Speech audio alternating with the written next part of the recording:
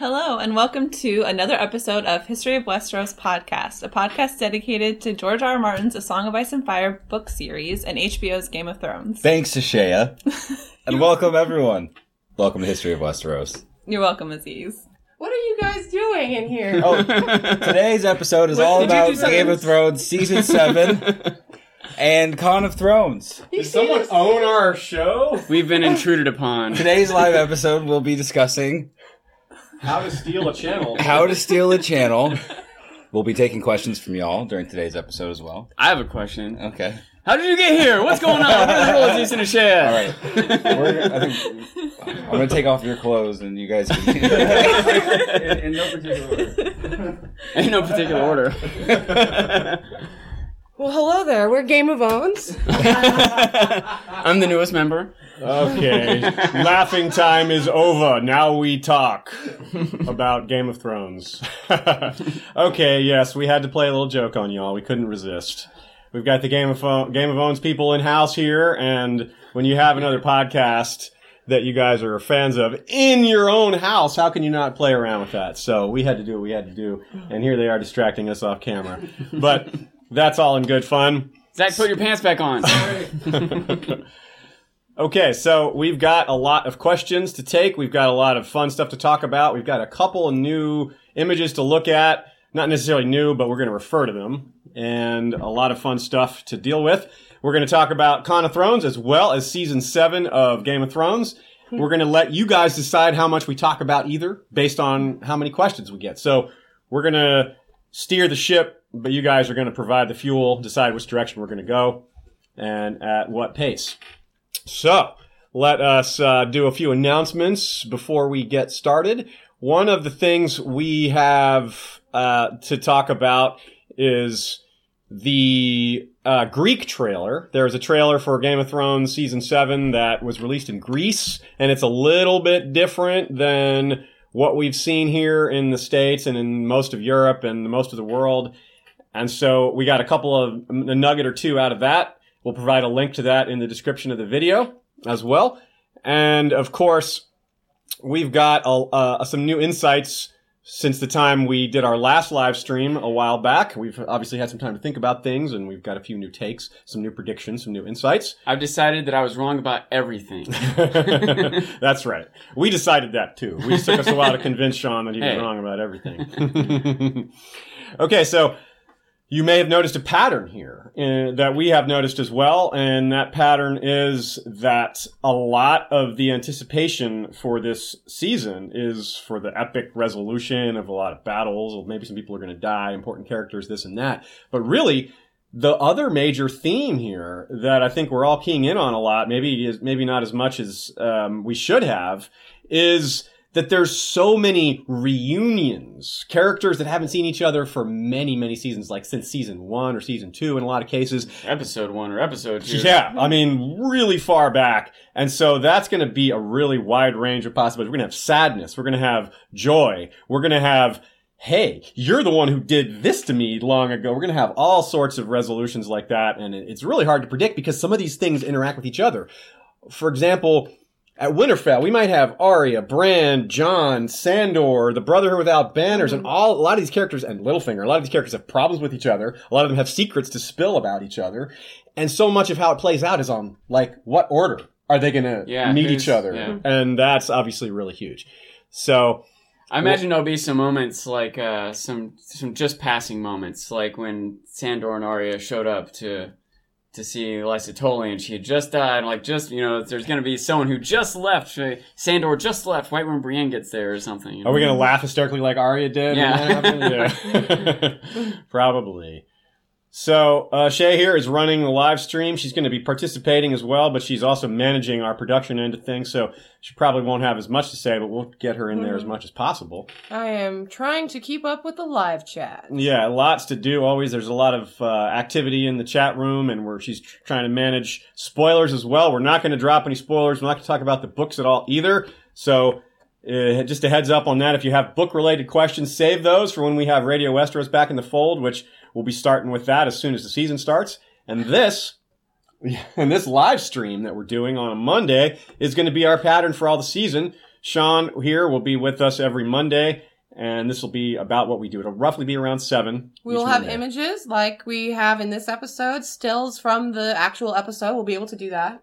Yeah, so that's fun. We're upgrading our production, and hopefully that will pay off for you guys, and you'll appreciate that. So let's see here. We've got a comment from Jack Booth saying Sean's beard looking dope. That's true. We agree. We're working on, it's not settled yet, but we're trying to work on with Game of Owns a end of season event. It's looking like it might be in New York, so I don't have a whole lot of details yet, but New York fans of Game of Thrones or people in the area, put that in your back pocket and keep it in mind. We'll have some announcements coming up on that once we have it. I also want to thank Lord Mark of House Joseph, the Snow in Winterfell, and rider of Mazla Cartho, the white dragon with green scales, horns, wings, and talons, and Jeff Gnarly, the Long Snapper, the first sword of History of Westeros. And thanks to all of our patrons for helping out the show. This time of year is always very busy for us, so we extra appreciate the support, but we appreciate it year-round because we're always doing book coverage when the show is not in. And this is a short TV season, but as usual, we're going to be jamming out the content as much as we can. I'd also like to mention that we got into a new game called Quiplash by Jackbox Games, where it's kind of like Cards Against Humanity or Apples to Apples, where you answer a funny answer. But you can create custom games for this, custom episodes. So we are, of course, making some Song of Ice and Fire and Game of Thrones themed games. So if you play Quiplash and want to talk to us more about that, shoot us an email, or if you have ideas for prompts, feel free to leave us a comment, and I'd love to hear them. And shout out to our friends over at Because Geek and Smokescreen and Trial by Trivia, Tarzan there. You guys introduced us to the game, and we got to play it with them at Con of Thrones. Yeah, it was really fun. Yeah, it was a blast. We came back and just wanted to play it right away. We even played it through Skype. It's so much fun. It's got catchy music also. It does. That's true. So Ashaya's definitely been hard at work making some Game of Thrones questions for it, and that is going to be a lot of fun once it's ready. The regular version of the game is super fun too. Highly recommended, really easy to play, and we'll be coming up with ways for you guys to play with us, because you can have a lot of members in the audience that can vote on which funny answer is the funniest, and that is a way for everybody to How many people can you have in the audience? Like 12? Apparently 14? 10,000 people can be in the the audience voting on this question for this game, so that is We're definitely going to have some live streams with this. We're still working out how we're going to do it and who we're going to do it with, but it's coming. Yes, absolutely. Okay, so a couple other announcements. We have more to say about some of those friends that we met, some of the other channels. We're going to be chatting with them throughout the season, and we've got some collaborations planned, and the soonest one is coming up on Sunday, as in premiere day, and we'll be doing what's called the stream that was promised, and it's going to start with Because Val, and then it's going to come over to History of Westeros, and then it's going to move over to, I think it goes to Rawrist channel next, and then it's going to go to Tony Teflon's channel, Smokescreen's channel, and Phil the Issues Guy. I may have had that order wrong. We'll have the schedule posted, as well as the teaser and a lot of fun stuff to go with that, just to kind of hype the event up. So that's going to be cool. Check that out on Sunday. We're going to be building up the hype as the premiere is getting close, kind of like we're doing now, but that'll be when we're really close, like a matter of hours away. So that's going to be a lot of fun. So let's see. I've got maybe one or two more announcements. We have episode titles for the first 3, and we have a cat passing by here. That's typical Cat around crossing. these parts. The first one's called Dragonstone, and as we've seen a lot of trailer shots of Dragonstone, that's not really a surprise. Then we have Stormborn, which of course is Daenerys' kind of birth nickname, because there was a storm going around Dragonstone while she was born. It was a really vicious storm. And the third episode is called The Queen's Justice. Now, of course, Stormborn sounds like it has to do with Daenerys. There could be more to it. There could be, Euron calls himself the Storm. There's some action going on there. And The Queen's Justice, of course, we got a couple of queens now. So that doesn't have to just refer to Daenerys. It can also be involving Cersei. But that seems like a lot of very Dany-centric stuff. It could be involving Sansa.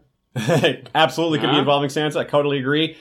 And something I said last time that I want to reemphasize is that they're kind of holding the trailers. They kind of, one of the things they can do is they can kind of trick us a little bit by, I don't just mean by editing, because of course that's the thing that any trailer can do. But I mean by focusing on certain things and not showing us other things, right? Like we have very little inkling of, we got like just a snippet of Sam in the first trailer.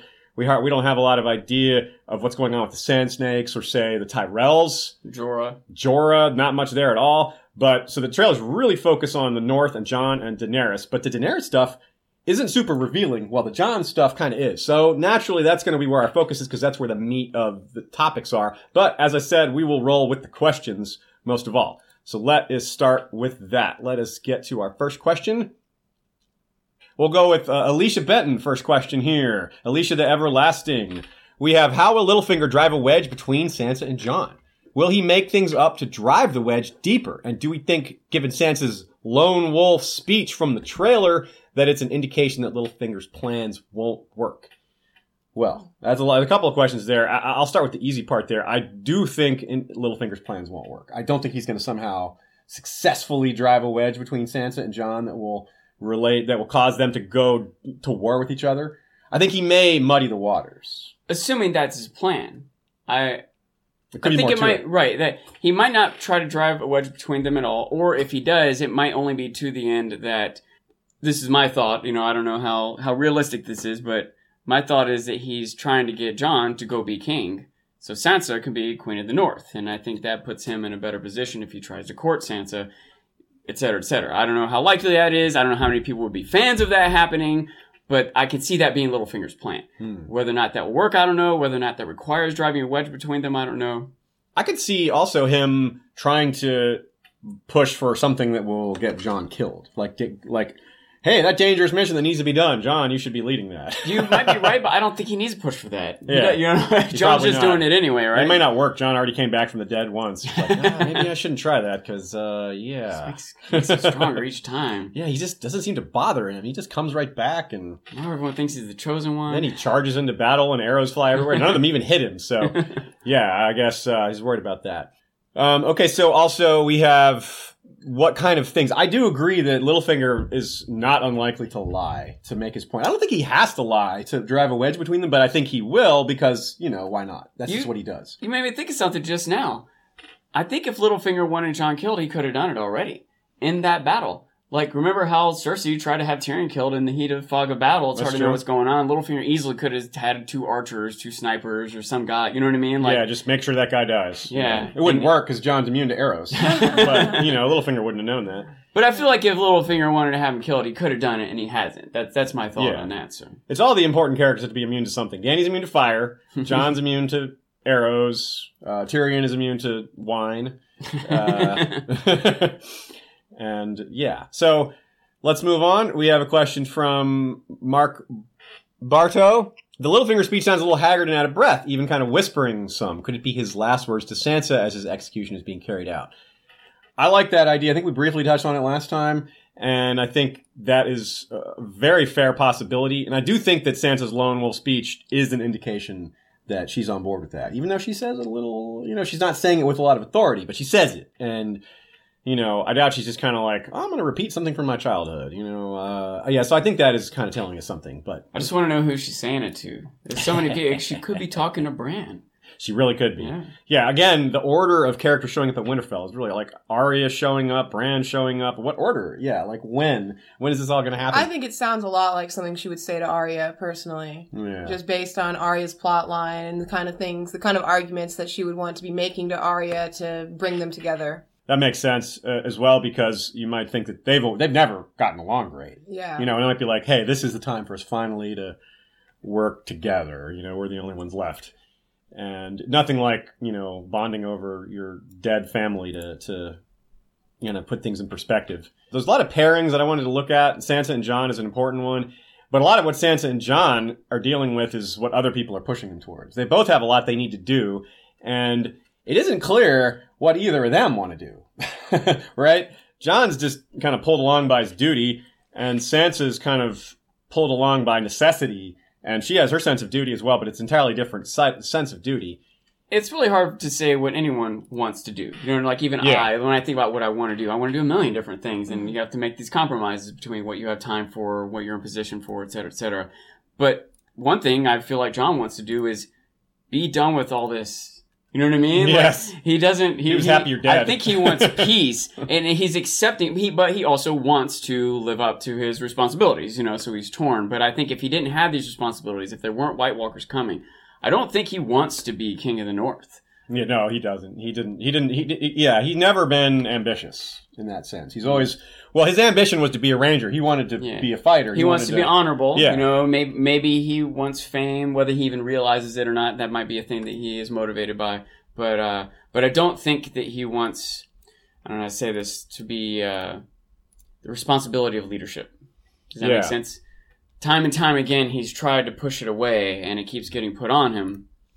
Yeah, it's great that he's very much like Ned, even though he is almost certainly not Ned's spawn. He was still raised by him. But he was raised by Ned, and that is the thing that matters most. You don't inherit the personality of your parents through genetics. You inherit that through being around them. And I think that you see that from, which, by the way, there might be arguments on either side sure, of that. Yeah, for the most part, environment over But I want to say nature, that... nurture over nature, John, especially having seen, like, he's been out in the world a little bit more. Like, you can imagine a character like Rob, maybe, at one point did want to be king, did want to be this leader. All the kids, like, wanted something. They're too naive to realize what it meant to... Sansa wanted to be the princess and marry Jon. She just doesn't know what she's getting into, you know? Yeah. But now they've lived a little life, and Jon is seen to be a leader. You have to do things you don't want to do. You have to kill little kids. You have to, like, tell lies, and you have to compromise yourself and your morals and put your friends' lives in danger, and so on and so on. And it's not something, understandably.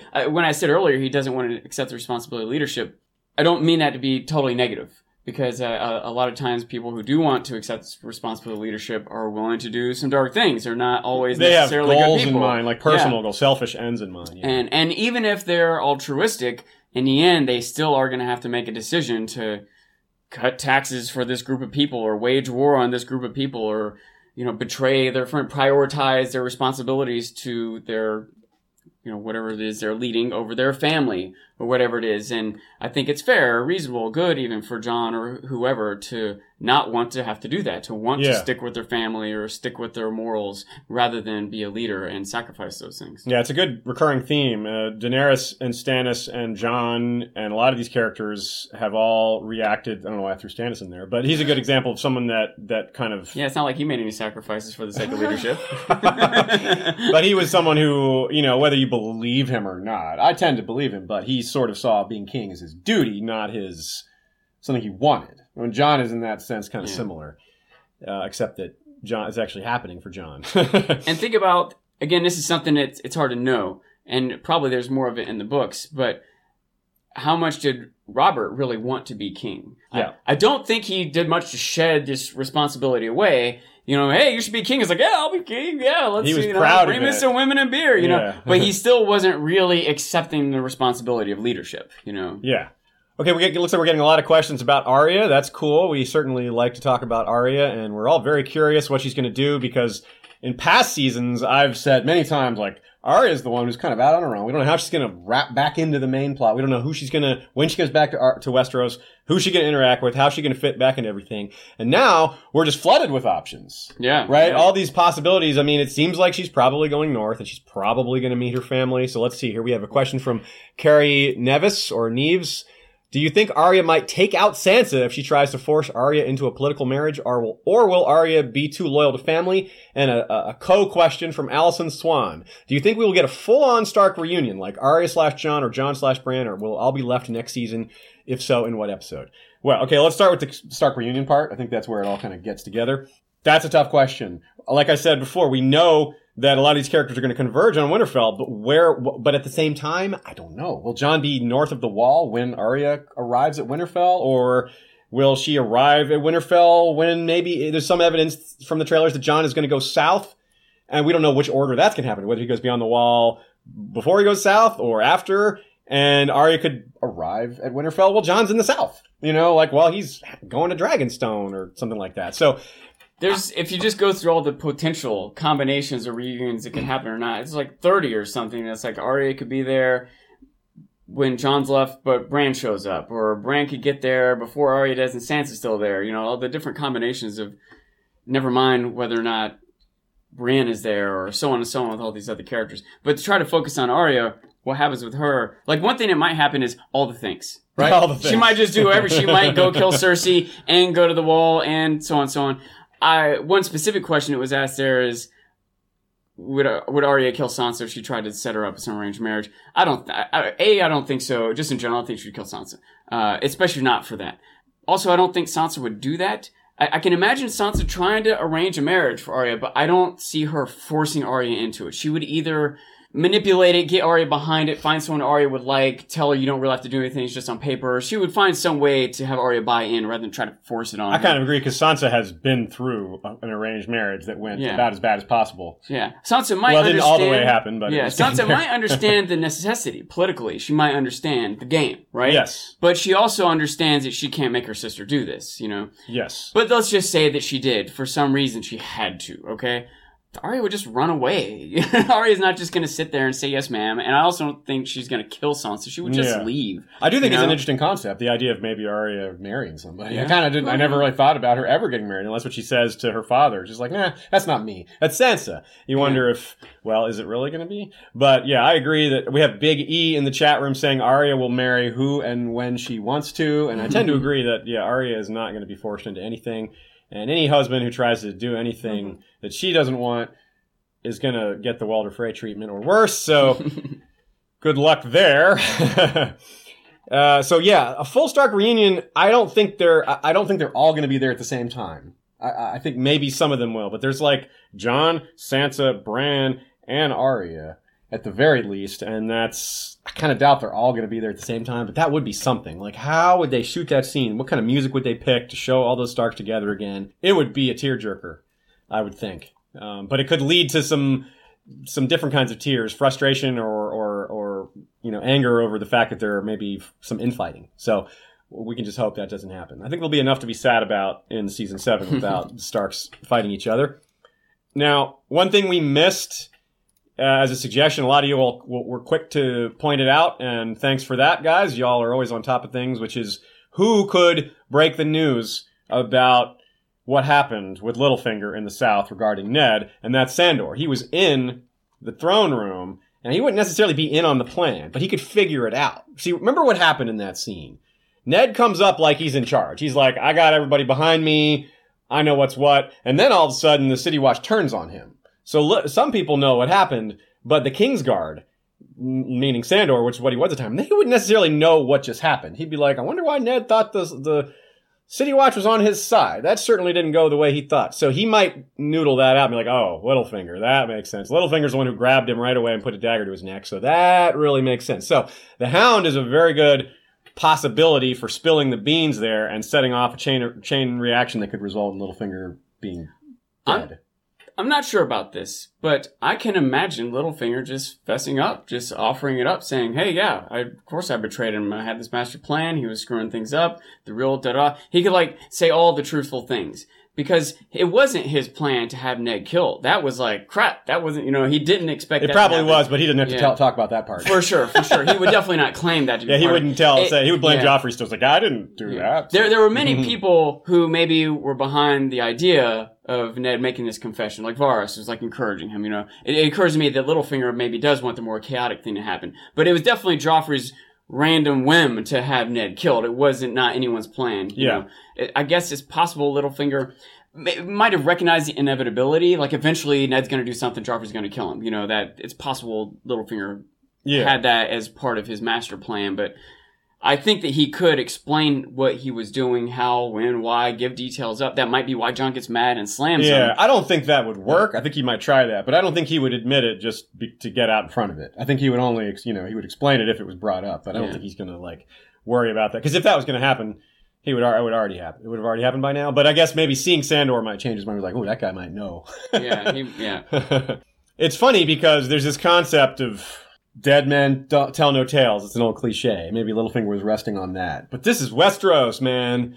Dead men do tell tales. They come back when you thought they were dead. Or maybe they actually were dead and they still come back. I mean, Jon Snow, hello, the mountain, etc. So let's move on. We've got some more northern stuff to talk about.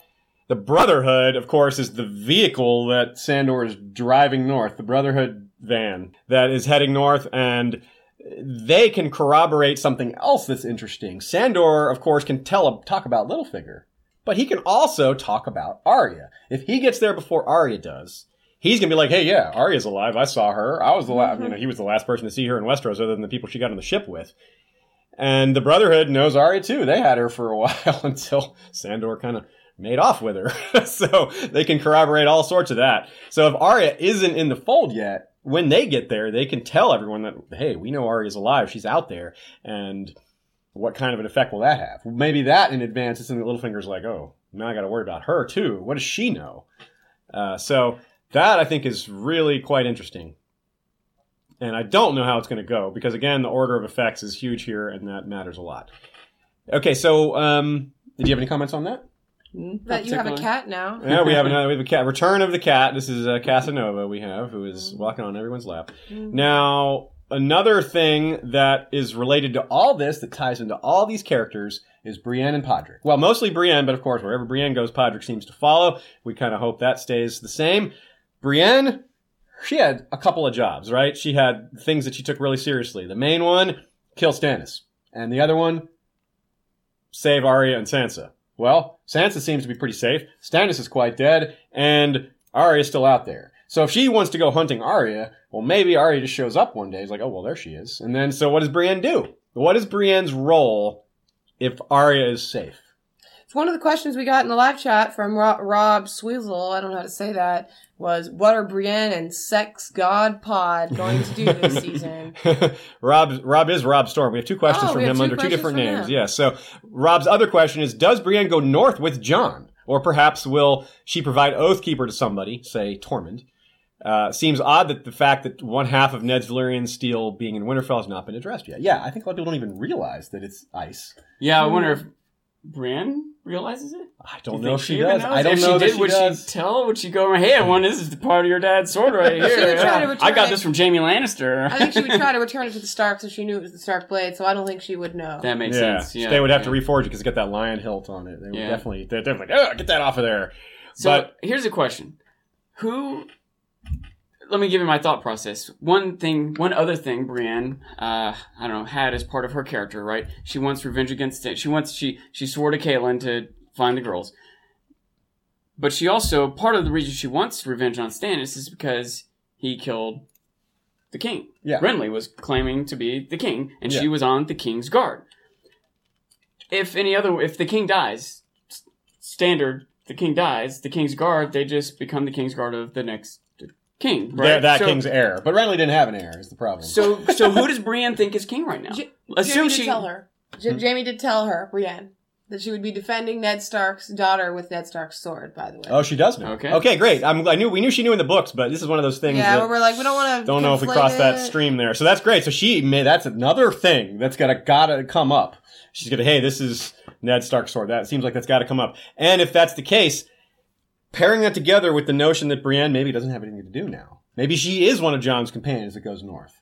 I don't have any, again, we've avoided spoilers for season 7, so this is something that definitely is going to happen. I'm not sneaking that in, pretending to not know. I don't know. And we have, Shaya knows, but we have, one of the questions we have from us, this is even from you guys, is to try to figure out, as best as we can, maybe we're not figure out, but suggest possibilities for who is going to be in Jon's group. We've got that apparently group of 12, maybe 13 people going north, and I want to try to take a stab at least which of them we know for sure. Okay, Jon, Tormund, Sandor, Thoros, Beric. That's 5. What about Dolorous Ed?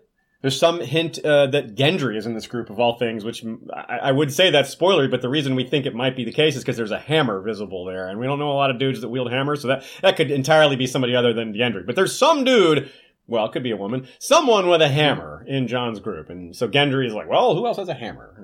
Gendry? I don't know. So other possibilities, Dolorous Ed, but then Brienne and Podrick are a possibility. So I think that's... Even with all those, it only gets to 9, so there's got to be a couple red shirts. Probably a few other brothers. Yeah. They may all be red shirts except Jon. That's another possibility, that everyone dies in this mission except Jon, which would be horrifying, but entirely possible. And another question is, I guess Ghost is almost certainly not going to be part of any of this because of logistics. Ghost, they can't move the real wolf to this filming location, as far as I understand. That's how I understand the problem. So Ghost won't be going beyond the wall unless they do full CGI Ghost, which they've never done before. They always do partial CGI. So that would be, and there's no Ghost in those trailers, so... a lot of that. We did hear, I think it was the sound engineer, and when at the con did like an interview, and she said that the budget has opened up. You know, the fandom has spoken, and HBO is willing to spend money they weren't willing to spend before. So maybe they will do a full CGI Ghost. Who knows? Yeah, I think she was talking more specifically about the amount of dragons, the presence of dragons in there, but it could so be much other bigger. things too. So. Yeah. So if you guys have guesses, non-spoilery guesses, if you already know, don't tell us. But if you don't, if you don't know already, send us your guesses on who you think might else be in that group with John. And let us know if you think Brienne will be part of that group. If you think Dollars Ed will be part of that group. Maybe John leaves Ed in charge like he did last time. Part of that group. Ooh, Arya going north. That would be crazy. They could melt down Oathkeeper into 2 needles. Yeah. We have a question from Malesh Trivedi who's asking, when do we think John goes beyond the wall? And why? And why? The why is tricky. Very tricky. He's going to have a picnic. Cold picnic. One thing that kind of came to For mind. you Southerners, it's cold.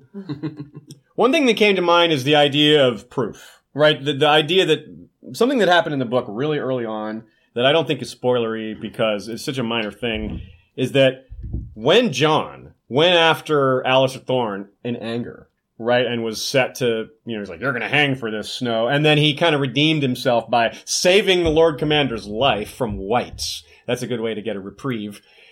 In the book, Mormont, to prevent further friction between those two, sends Thorne to King's Landing on a mission, and he sends him with a white's hand. And he's like, hey, this'll prove, people aren't just going to believe our stories about White Walkers and whites coming out like that. It doesn't work, though. But it doesn't work, right? Alistair Thorne's plan does not work because Tyrion is like, well, how do I handle this? And he doesn't like Alistair Thorne. They didn't get along. So he kind of delays it. He's like, I'm going to just keep putting him off. And during that time frame of putting him off, the hand kind of rots away. And it doesn't prove anything anymore. So I wonder if we know we have these meetings. Well, a meeting at least, probably more. We'll get into that later. The idea that John is probably not just going to Dragonstone. Right? If you think that through, it's like, well, if he's going to go for allies, telling the world that, hey, the White Walkers are coming, well, we all need to stop fighting. Well, it doesn't make sense that he would only go to Dany. He would probably go to Cersei also. And maybe other rulers. But yeah. So we'll talk about that later, though. But in the meantime, it certainly makes sense that if John goes to Dany and is like, hey, White Walkers, Dany's reasonable, fairly reasonable. She may, have some problems with John because he's the son of Ned Stark and she's, that's the guy who helped kill her father. But setting all that aside, she'd be like, well, all right, I'm a reasonable person. I'm just going to say you're lying. Prove it. Prove that this is happening. And so maybe they're trying to get proof. A white? Yeah. Something like that. Yeah. So, or just maybe not capture a white, but capture proof that something is happening. Maybe they just need to bring Bran down and be like, look at what Bran can do. Isn't this proof? I don't know. So there's a lot of possibilities there. And if that's what they're doing, if they're going north to get proof, while they're north, obviously things are going to go bad. We know that from the trailers make that very clear. We don't know how bad, but clearly they're going to get into some conflicts. So we have a question here from Rubber Rabbit 2. Rubber with 3 B's and Rabbit with 3 B's. Will Bran rescue Jon and company from the innumerable whites by the use of ravens? Okay. The trailer does seem to show ravens being used in some kind of battle. We don't know if this is related to this event. What's meaning this northern excursion, whether it's related to all the battle scenes we've seen. Some of them may be some other battle. Anything with the Night's King could be some other battle, but I think it's probably related to Jon. So if so, then it does seem like that the scene where Bran is taking over the ravens, it does seem like that's related. It also seems like he's disappointed. He puts his head down there and it's kind of like, ugh. And that could mean, that could mean very bad things. It could mean that it doesn't work. We also have a shot of apparently Jon, riding away on a horse. And that's confusing unless you consider Cold Hands. Benjen, right?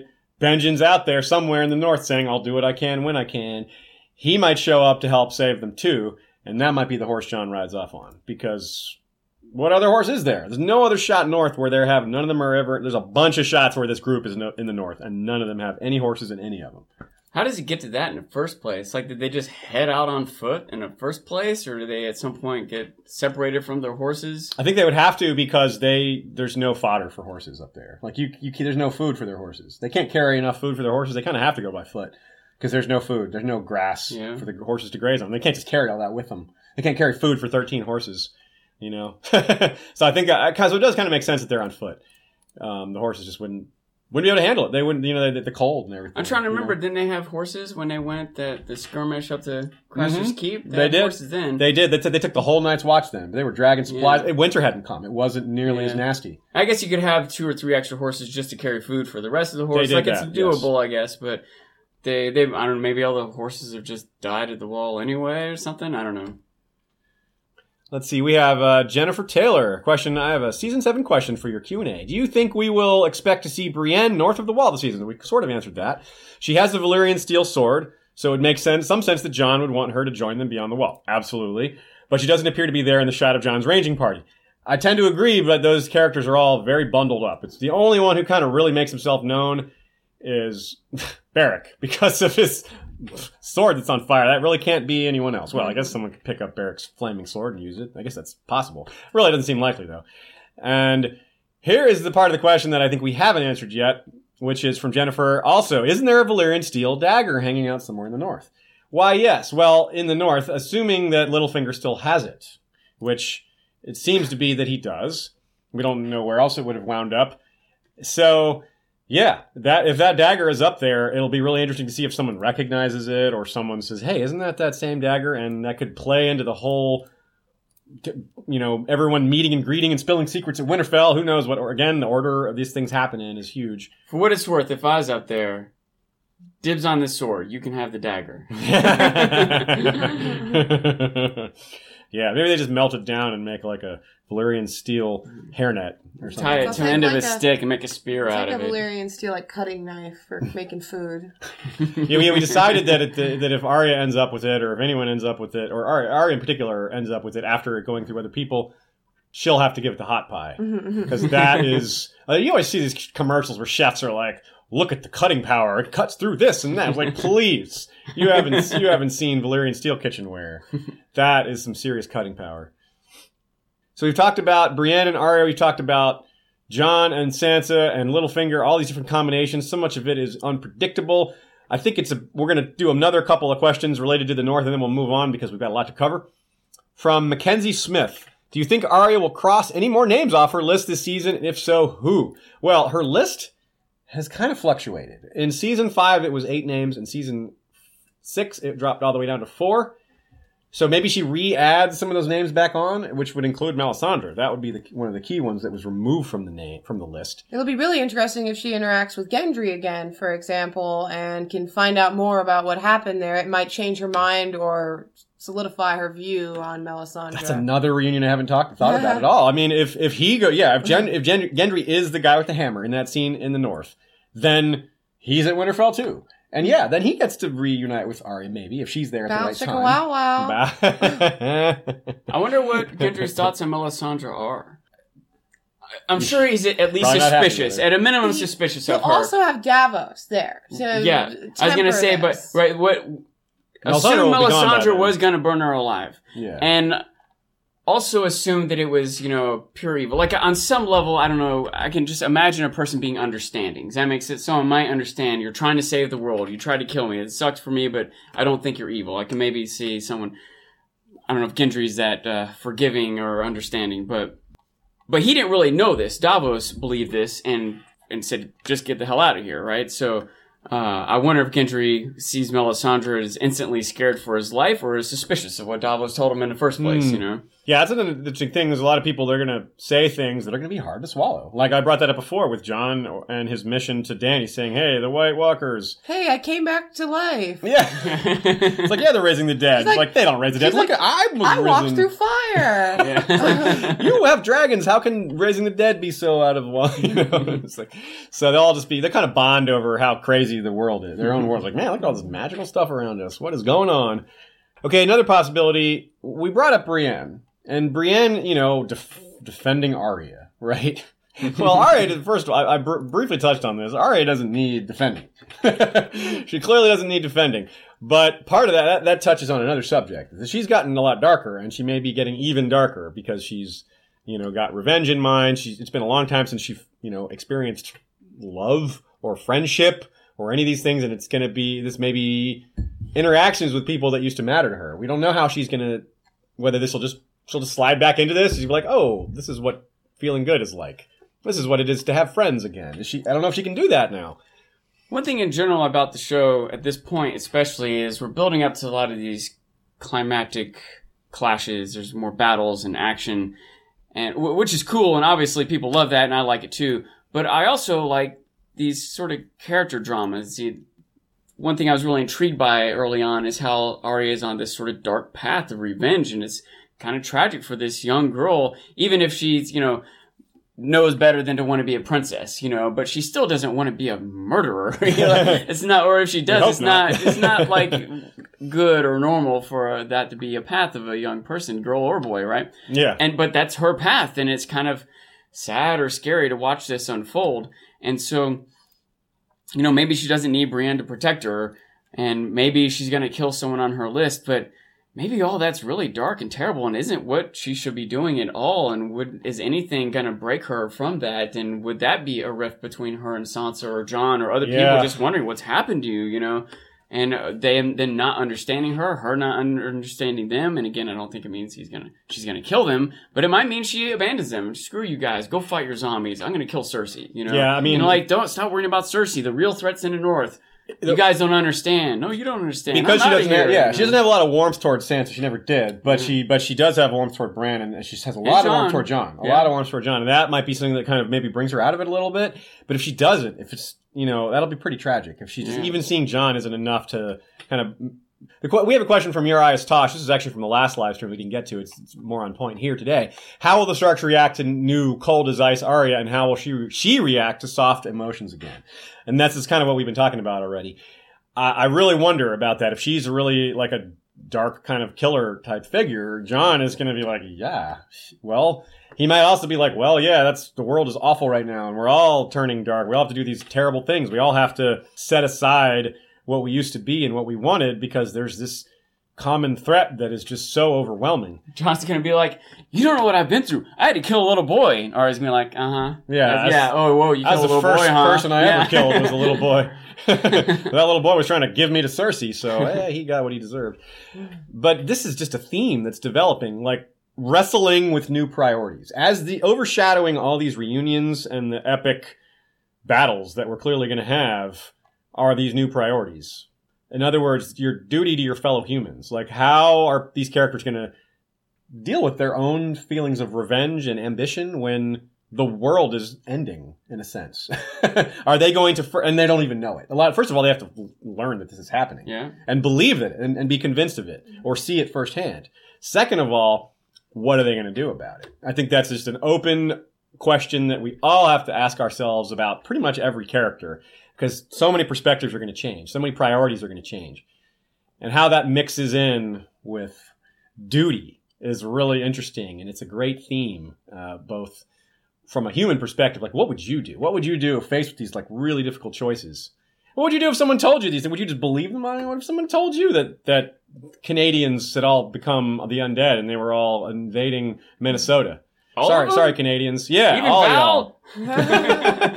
I told you we'd all have to prepare ourselves to be sad about some things this year. So apparently all of the Canadians are turning into White Walkers. So sorry, guys. There's still time to move. It's still a week away. I mean, even someone like Stannis. Stannis is like the most like duty-bound guy. Although Ned is pretty up there too, if you could, in some ways. Ned chose his family over his honor in the end. Although barely, he had to be talked into it. Barely, you're right. Yeah. You're right. And I don't even think he was necessarily choosing his honor or his family. He just wasn't considering it. Yeah, at first he was like, when honor. He did. But the fact that he wasn't considering it is still very telling. Right. And like Lyanna, it's considered Ned's promise to Lyanna. He didn't even tell Catelyn. Like, letter of the law. He didn't even, no matter what Littlefinger and Renly said to him, he's like, nope, Stannis is king. He did not bend on anything. And that was obviously a problem. I think people are going to have to bend. That's one of the lessons. Like, Stannis didn't bend, Ned didn't bend, didn't work out for them. People are going to have to set aside some of their biggest problems or biggest issues in order to work together. Didn't bend. Yeah. And that is going to involve that, and that's a good segue to our next little section here. We're going to talk about some of the other characters that have similar decisions, and somehow some of these alliances are going to have problems.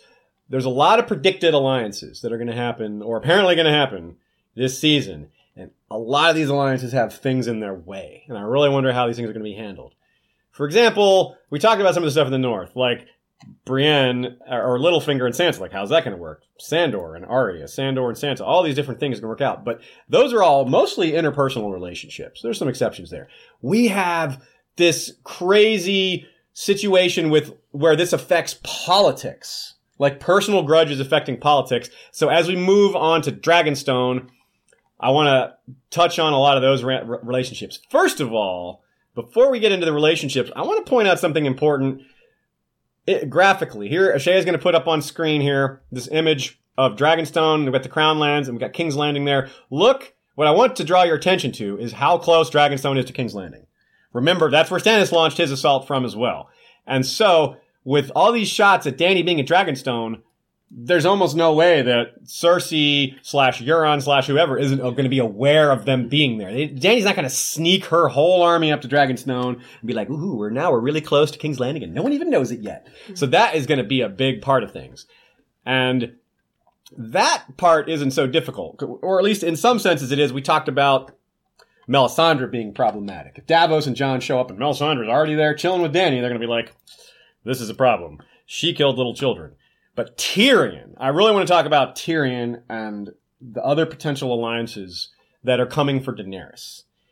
Daenerys is probably teaming up with the Sand Snakes and maybe the Tyrells. So the problem is here, Tyrion with the Sand Snakes. Huge possible problem. They killed Myrcella. That is not cool with him. Even Daenerys might have a problem with that because that's killing a child. Second of all, Olenna the Purple Wedding arranged to frame Tyrion. He's not going to be happy with that as well. I think the first is an example of something that might be a real problem for a political alliance. Like, Dany may have a real problem working with those people. The second, I think it's something Tyrion's probably just going to have to swallow. He's going to be like, well, that sucks. They tried to kill me, but this alliance really needs the Tyrells. We can't not have the Tyrells as an ally just because they tried to frame me.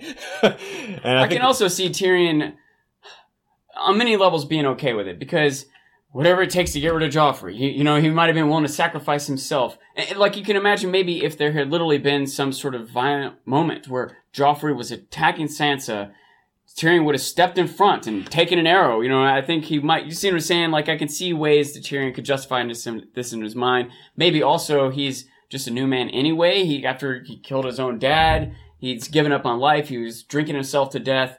I could see how maybe everything's just water under the bridge. And I could see him moving past that for a whole bunch of reasons. But here's the thing. Even if this is maybe a little bit of a tangent, because I want to continue with this idea of problems with the alliances of who's coming together, but also consider, I was thinking this earlier in the North, even if everyone does come together and with whatever problems they have in their past or revelations or secrets told or whatever else, they get past it all, join forces, recognize the top priority, zombies in the North, whatever it is. Even then, they're not necessarily agree on how to move forward. We should attack from the left. No, we should attack from the north. We should conserve energy. Where are the archers at? There still might be differences in how to manage the battle itself. So that's true. Very good point. Okay, so let's move on. Actually, one last thing. Yeah, you might responding to what you said there. Maybe Tyrion is like, all right, I'll swallow this. We'll work with them. But I'll have my reckoning when there's peace. I'll get them later. Like, maybe he's like, all right, I can put this off. Yeah, you can't imagine he isn't upset about them killing his defenseless little niece. That's the one he won't let go. Right, he might himself be okay with the attempt on his life, especially since it turned out okay. But he won't be okay with the attempt on an innocent, it's a successful attempt. Yeah, a successful attempt on not just a young girl, but an actual family.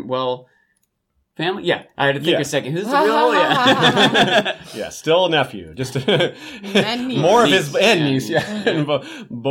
From both sides. Yeah. Okay, so we have a question from Rabea, Lady of Waves, captain of the Iron Shadow Cat. Tyrion will likewise have problems with Olenna if he learns that she tried to frame him for murdering Joffrey. As I said, that's a very good catch there. And Rabea predicts the Tyrells are too important to break off, but the Sand Snakes, this is very much echoes my thoughts. And it's, as I said, the severity of the crime, I think, plays into this too. Not only are the Tyrells probably a more valuable alliance than Dorne, but Olenna's crime was not as grave as the Sand Snakes was, and not as personal. Yeah. So I do kind of see it going that way, but we'll see. Some people think maybe this will be just an easy way to kind of shove the Sand Snakes off to the side again, because they never have cared much about Dorne. They just want to get it over with. I don't think it'll be that easy. I think the Sand Snakes, we don't see them much in the trailers or hardly at all.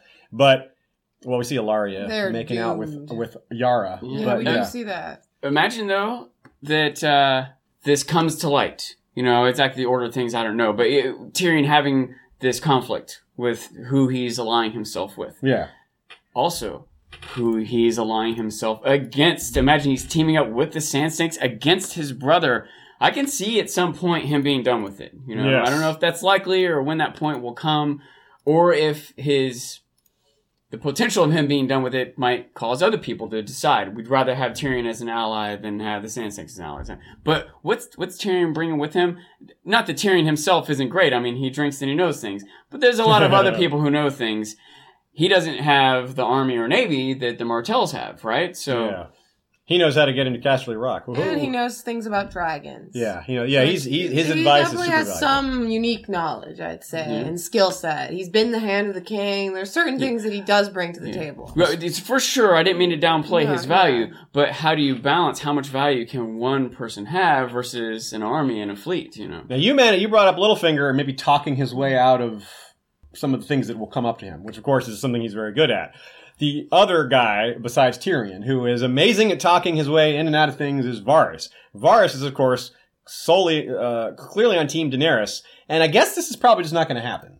But what if Dany finds out that Varys is the one that sent the message to Jorah about the wine cellar and killing her? And so Varys had a hand in trying to kill her baby. Mm-hmm. Even Varys can say, hey, we knew that was going to happen. We knew that it wasn't going to happen all the way. We knew Jorah was going to save you. We knew this and that. We knew that.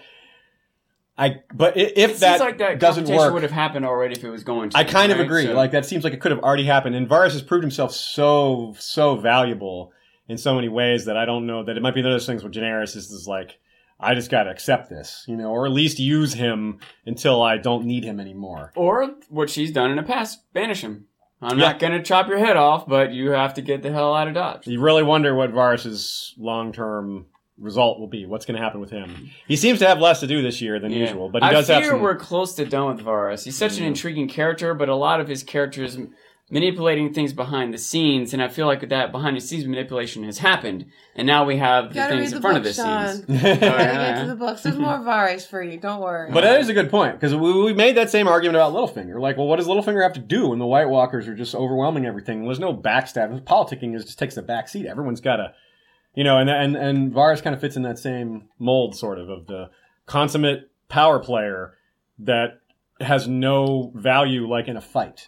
Littlefinger is obviously a shady character at best and somewhat unpopular. Yes. But I still want to see the silver lining in him. I always feel like all the characters have other sides to them, but partly because before I even started watching the show, I had friends like you guys who had read the books and loved them and would talk about them. And like going into the episode 1, I had friends that were like good, intelligent people who thought Jaime was great. And so I knew there had to be more. He couldn't just be this chauvinistic. Right. So I knew there had to be more to it. And so almost every character, however good or bad they seem to be presented, I feel like there's another side to their coin. I mean, even with characters like that, like with Littlefinger, you see his backstory and you see why he is how he is, why he has these compensation issues and trying to make himself seem better than he is and have a position of power because he was so powerless throughout his life. Not just that, but a willingness to, I don't know how to say this, but put his money where his mouth is. He joined the tournament. I can see Littlefinger charging into battle. I can see him on a horse with a sword. He was willing to fight Brandon, yeah. I mean, exactly, that may have been the, youthful naivete, but yeah, he doesn't lack bravery. Yeah, I was going to say, I think not only is he brave, but I think he recognized the value of demonstrating the bravery. Like he's got to play this role as a lord now, and he, I think, is willing to charge into battle if he has to.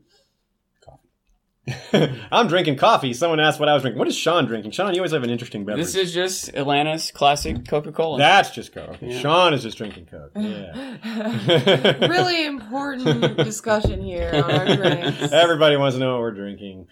Okay, so No one wants to know what I'm drinking. You're clearly drinking boring old Pure vodka. through a straw. Through a straw. That's how I love Laced it. with LSD. That's just that's vodka and my drink. LSD. She just gulps that stuff by the Yeah. It doesn't have any effect on her at all. She used to go, but now she uses the straw. Well, Shea has a very developed habit of imbibing large amounts of shade in the evening, so this is nothing. Like, this is just like the mountain having milk of the poppy, and it doesn't even bother him. Okay, so more questions. We have a lot of people that want us to talk about Euron in ways that kind of border on book to show crossover, so we'll save that until for our first episode with Radio Westeros. We'll have a lot to say on Euron, book Euron. That's going to be one of the main features of our book to show episodes with Radio Westeros this year, is talking about characters like Euron, who we know seem to have a large role to come still in the books. So that we'll save for there, so we'll hold off on that for now. On topic for Season 7, the ship-to-ship battle that we've seen a lot of shots of. It looks like, we got people, we got fire, we got boarding parties, we got Euron with a giant axe, we got Theon and Yara looking intimidated and kind of scared. One idea here is that because of the proximity to Dragonstone, that we're seeing an attempted invasion that Euron stops, that Euron prevents from happening. He breaks he defends King's Landing successfully from this attack of Daenerys and her allies. And that might be what we were seeing. We saw that, we analyzed that trailer shot last time, where someone who appears to be Theon kind of collapses on the shore like something horrible happened, and he's like glad to be done with it, some sort of ordeal. Well, we could be seeing the aftermath of that battle, where Theon barely escapes with his life. Sadly, Yara's nowhere to be seen there, though. Kind of ominous for her. A thought that I did have, last season, progressing forward, think about where it was going, I didn't see how it was going to be interesting when Dany shows up with an army, a navy, and dragons, and Cersei's surrounded by enemies. Like, what's the challenge here? How is she where's going to be the drama? And now I can see how it might be there if Euron, even if he loses his fleet, he doesn't actually have to win the battle. He just has to stop Dany's army from landing. Right. Does that make sense? Yes. So that is a thing that could happen. The dragons could destroy his fleet, but not before he destroys their fleet. Right. And so I wonder if that might be the dilemma Dany is now faced with, especially if it means like army is drowned or a large portion of it, or even if they're not drowned, but they're stranded on Dragonstone and they don't have enough supplies to feed everyone. I think and so she's in this role of like a leader that's trapped or whatever. So I am excited now that I can see all these potential challenges and dramas for Dany, rather than it seeming like she's just going to be a hot knife through butter. I think what we might be seeing, and this also relates to, this is not just from the trailers, but from the historical Field of Fire, which we talked about in the last episode. The Field of Fire was when Aegon the Conqueror is the only time he deployed all his dragons at once. But more importantly, his strategy for conquering Westeros was to not just grab one thing at a time. He went for Harrenhal, while Visenya went north to the Vale, and Rhaenys and Orys Baratheon went south to deal with Storm's End. So the key there is that she divided her forces. That might be what we're seeing here. Maybe while all these scenes where she's fighting Jaime, or maybe whatever's happening in that Field of Fire might be happening sort of parallel to whatever's happening in King's Landing. So they may try to use their diverse armies to strike at multiple places at once, which would mean that maybe that she can't use her dragon in the naval battle because Drogon's already deployed to this other location. And we still have no indication through trailers or otherwise that either of the other dragons have been ridden yet. I kind of see that coming. I think we all do. It's bound to happen.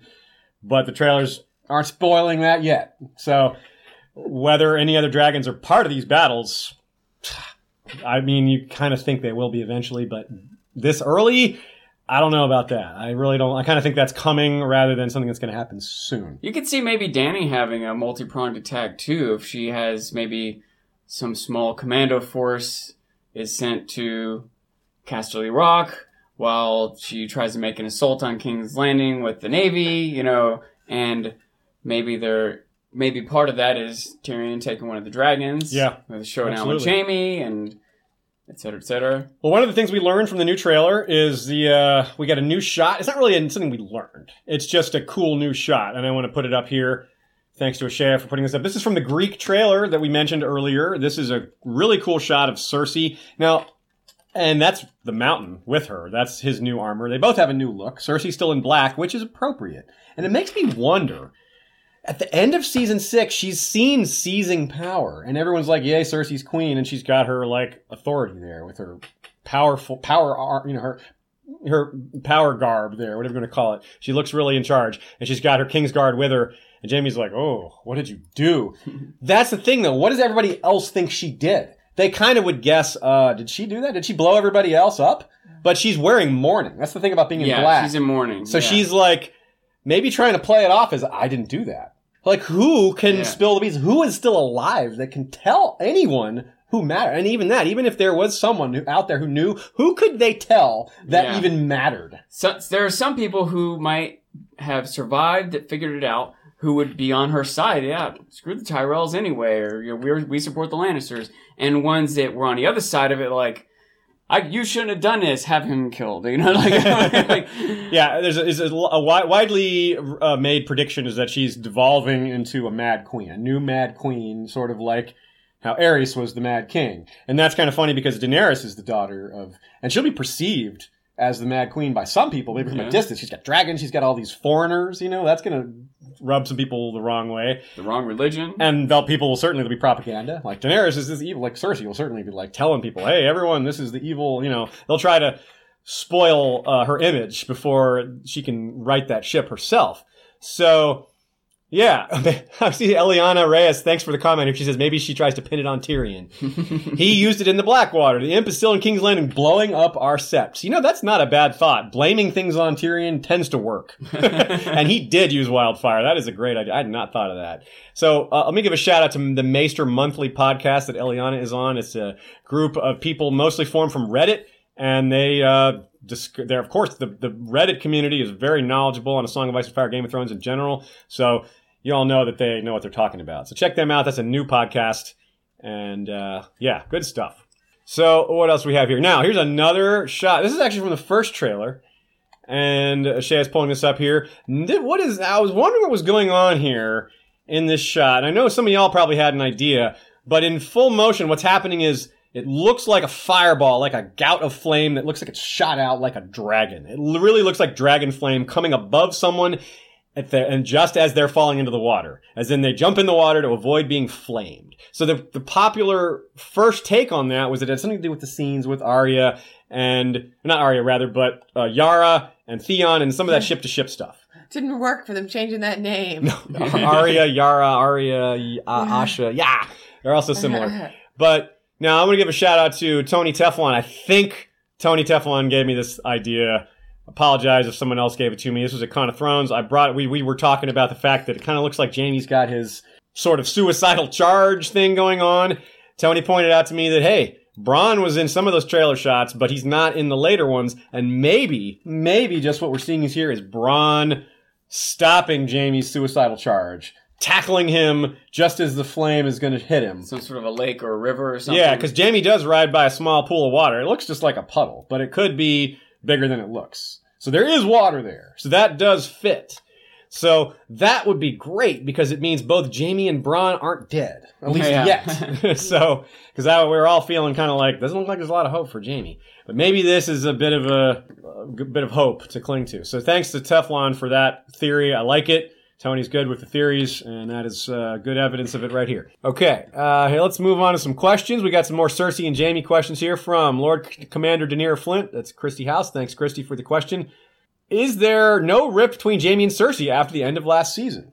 The trailer makes it seem like they're on good terms. So how is there faking it be? A lot of people predicted that because of this whole Mad Queen idea. And Jaime's the one who had to kill the Mad King. Maybe Jaime has to kill the Mad Queen, which would be just perfect tragedy in a lot of ways from a high level. It's like, oh man, this guy goes through this whole arc and he has to kill his own sister, the one he loves, as a matter of duty, you know, because of, and just kind of sully his name, even though everybody will think, well, he did the right thing.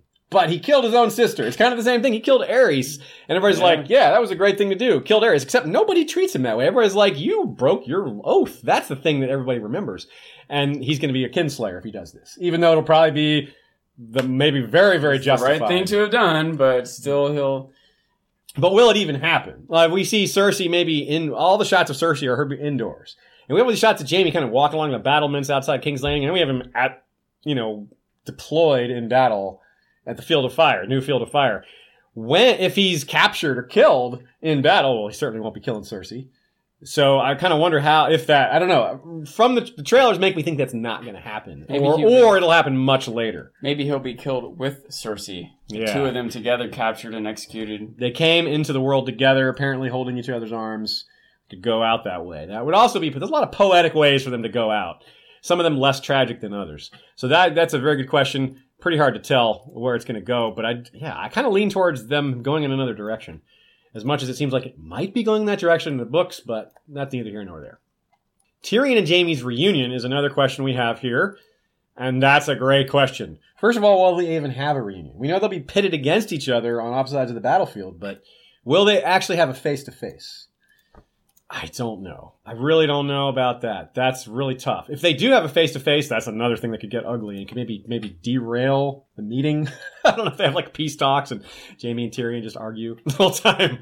I would love to see a scene of Jaime, going as an envoy or maybe just on his own to meet with Dany or whoever else, just to discuss, maybe on some level, Jaime might be like, she's crazy. I can't betray her, but I don't want her to die. How can we work this out? I could see something like that happening. I can't remember if I talked about this when we talked about the trailer, but something that, I don't know how likely this is, but I think it would be very cinematic, and I would love it if that scene where Jaime's charging, if what he's charging towards is Tyrion on a dragon. Whoa. In a battle that's all but lost, and Jaime feels like he's lost everything anyway, and he charges in, but Tyrion just can't kill his own brother, and Tyrion just flies the dragon off. Just can't do it. And Jaime's just left on his battlefield alone. He knew how killing his father made him feel. He's not eager to repeat the feeling of killing his brother, who he actually used to like. He never really liked his father, for good reason.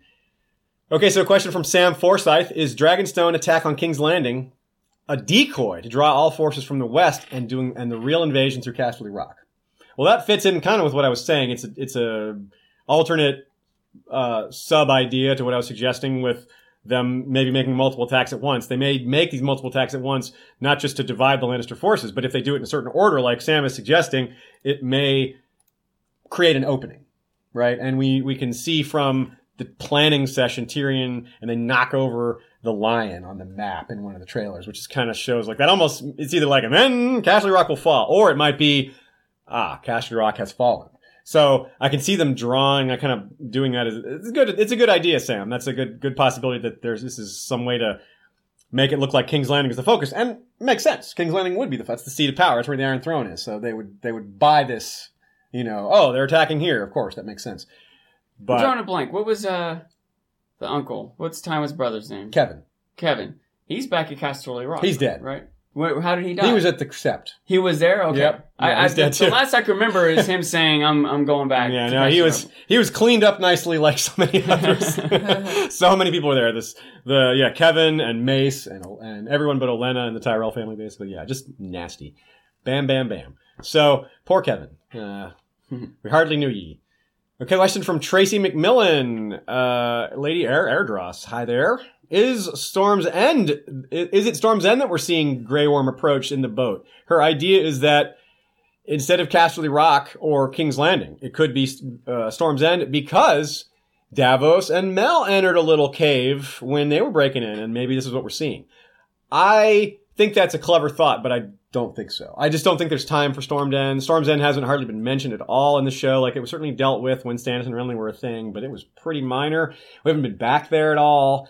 I just don't think so. I think there's too little time for that. I think it's got to be one of the main locations. I don't think they have time for another location. And think about that, like the logistics between adding another location. That means they got to find another real-world castle. They got to do all this stuff. So from a real-world filming perspective, I'm down on that idea. But I do think that if they had all the time in the world, they would absolutely cover Storm's End as well. But I think that's kind of a casualty of the lack of time and the necessary budgeting. Okay, let's move on a little bit. We're past the halfway point. We're gonna start talking about Con of Thrones pretty soon, but a couple more things from season 7, a couple more questions that we have here from Samada Riazo. That's a hard name to say.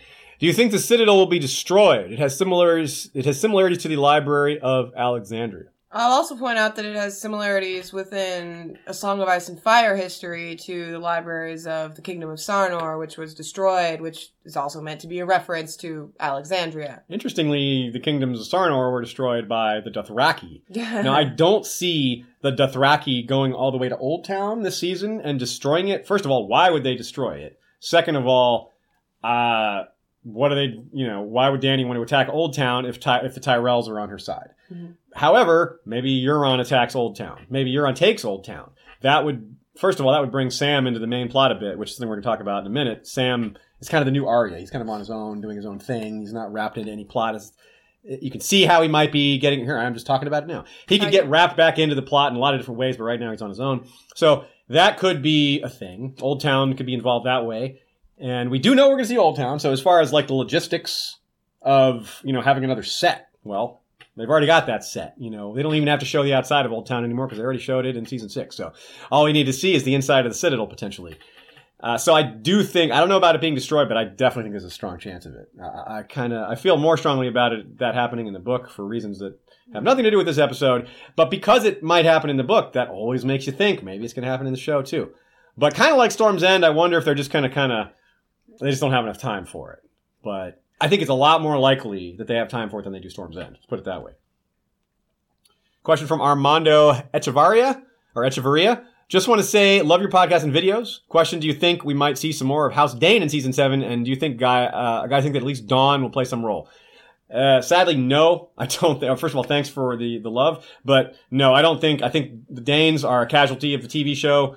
They gave a little nod to Dawn by having Arthur Dane's sword have a little Dawn symbol on it. I think that's all they're going to do. I really don't think the Danes, there's been no Darkstar, there's not even an Edric Dane. So I just don't think so, which is they're too saving bad. all that for a spinoff. Yeah. The Danes, yes. Dane to Dane will be the show. Yeah. Now we have a question from Alexandra Wilson. What are your overall expectations for season 7? Okay, well that's a pretty big. Oh yeah, it's a pretty big open-ended question. So let's do this. Each of us will make a couple of brief predictions because that's too big of a question for us to take as a whole. I'm gonna be accurate. All right, Shaya's got her. Sean, you have some just basic 2-minute expectations, like major things you're expecting that we haven't talked about. That we haven't talked about. Yeah, it's kind of tough. I kind of put you on the spot there, didn't I? I gave a glib answer to be clear because I can't speculate on the season because I'm fully spoiled on everything. Yeah, she is not. She did not avoid spoilers like we, which is why she's perfect to manage our chat window. If anyone does drop a spoiler, she knows who's being naughty and who's being nice. It's hard for me to talk about because there's so many potentials, and I'm still like absorbing all the little bits. Like I feel like I'm absorbing all the little bits of information that's out there. One thing I've learned this past couple weeks. There's a lot more bits of information out there than I ever knew, and trying to process them all. Literally, people have made it their job, and I've been impressed with how much investigation people do, looking into footage and behind the scenes and interviews and how much there is out there. I tend to think more in terms of where I feel the show has gone and where it's going. Since I'm trying to analyze the nature of the characters and the direction of the plot and looking back, project forward, I recognize that there's all sorts of extraneous information that can add to that and help with that. And a lot of times I can't help but incorporate, especially when it comes to things like what's in the budget or how many episodes they have to deal with something, like the idea of Sansa being pregnant. I feel like when you look at the show, there's a lot of clues for that. But when you think about just knowing how many more episodes there are, how does that get worked in? So that sort of extraneous analysis will affect my predictions. But there's so much more extraneous information that's out there, and I'm sure people make way better predictions than me. It's still fun to think about, and one thing that I often think about is what I want to happen, and usually I can be sure that won't happen. It's more likely I want to see this character and this character interact. It's more likely this character are going to be killed or fight each other when they finally meet. Yeah. As far as my expectations, I didn't mean to cut you off, but we'll just just to keep it moving. I think big thing that's going to happen, the wall coming down at the end of the season. That's one prediction I have, because it's got to come down, or it's got to be a big, either it comes down or there's a large breach in it, something that allows them to flood the north. I really feel like that is going to be like kind of like an epilogue-y type thing that happens. It's like, oh boy, season 8 is going to be all about this, about the walkers are now finally in the kingdom. They've got their army of the dead with them, and it's growing constantly, and the long night has come. We need that darkness, and I think that might be a really perfect way. Like, what could be more epic than that? Well, maybe just something I'm not thinking of. But I think there's that, and on top of that, I think there's going to be a lot of sadness. I think there's going to be some, that character's dead now. Things are going to get pared down. We have, after the season, okay, to be fair, this is a 7-episode season, but it's more like 8 episodes in terms of length. But then we're going to have to wait a year, apparently. That's the almost confirmed rumor at this point. Maybe it is fully confirmed at this point. And then there's only going to be 6 episodes for season 8.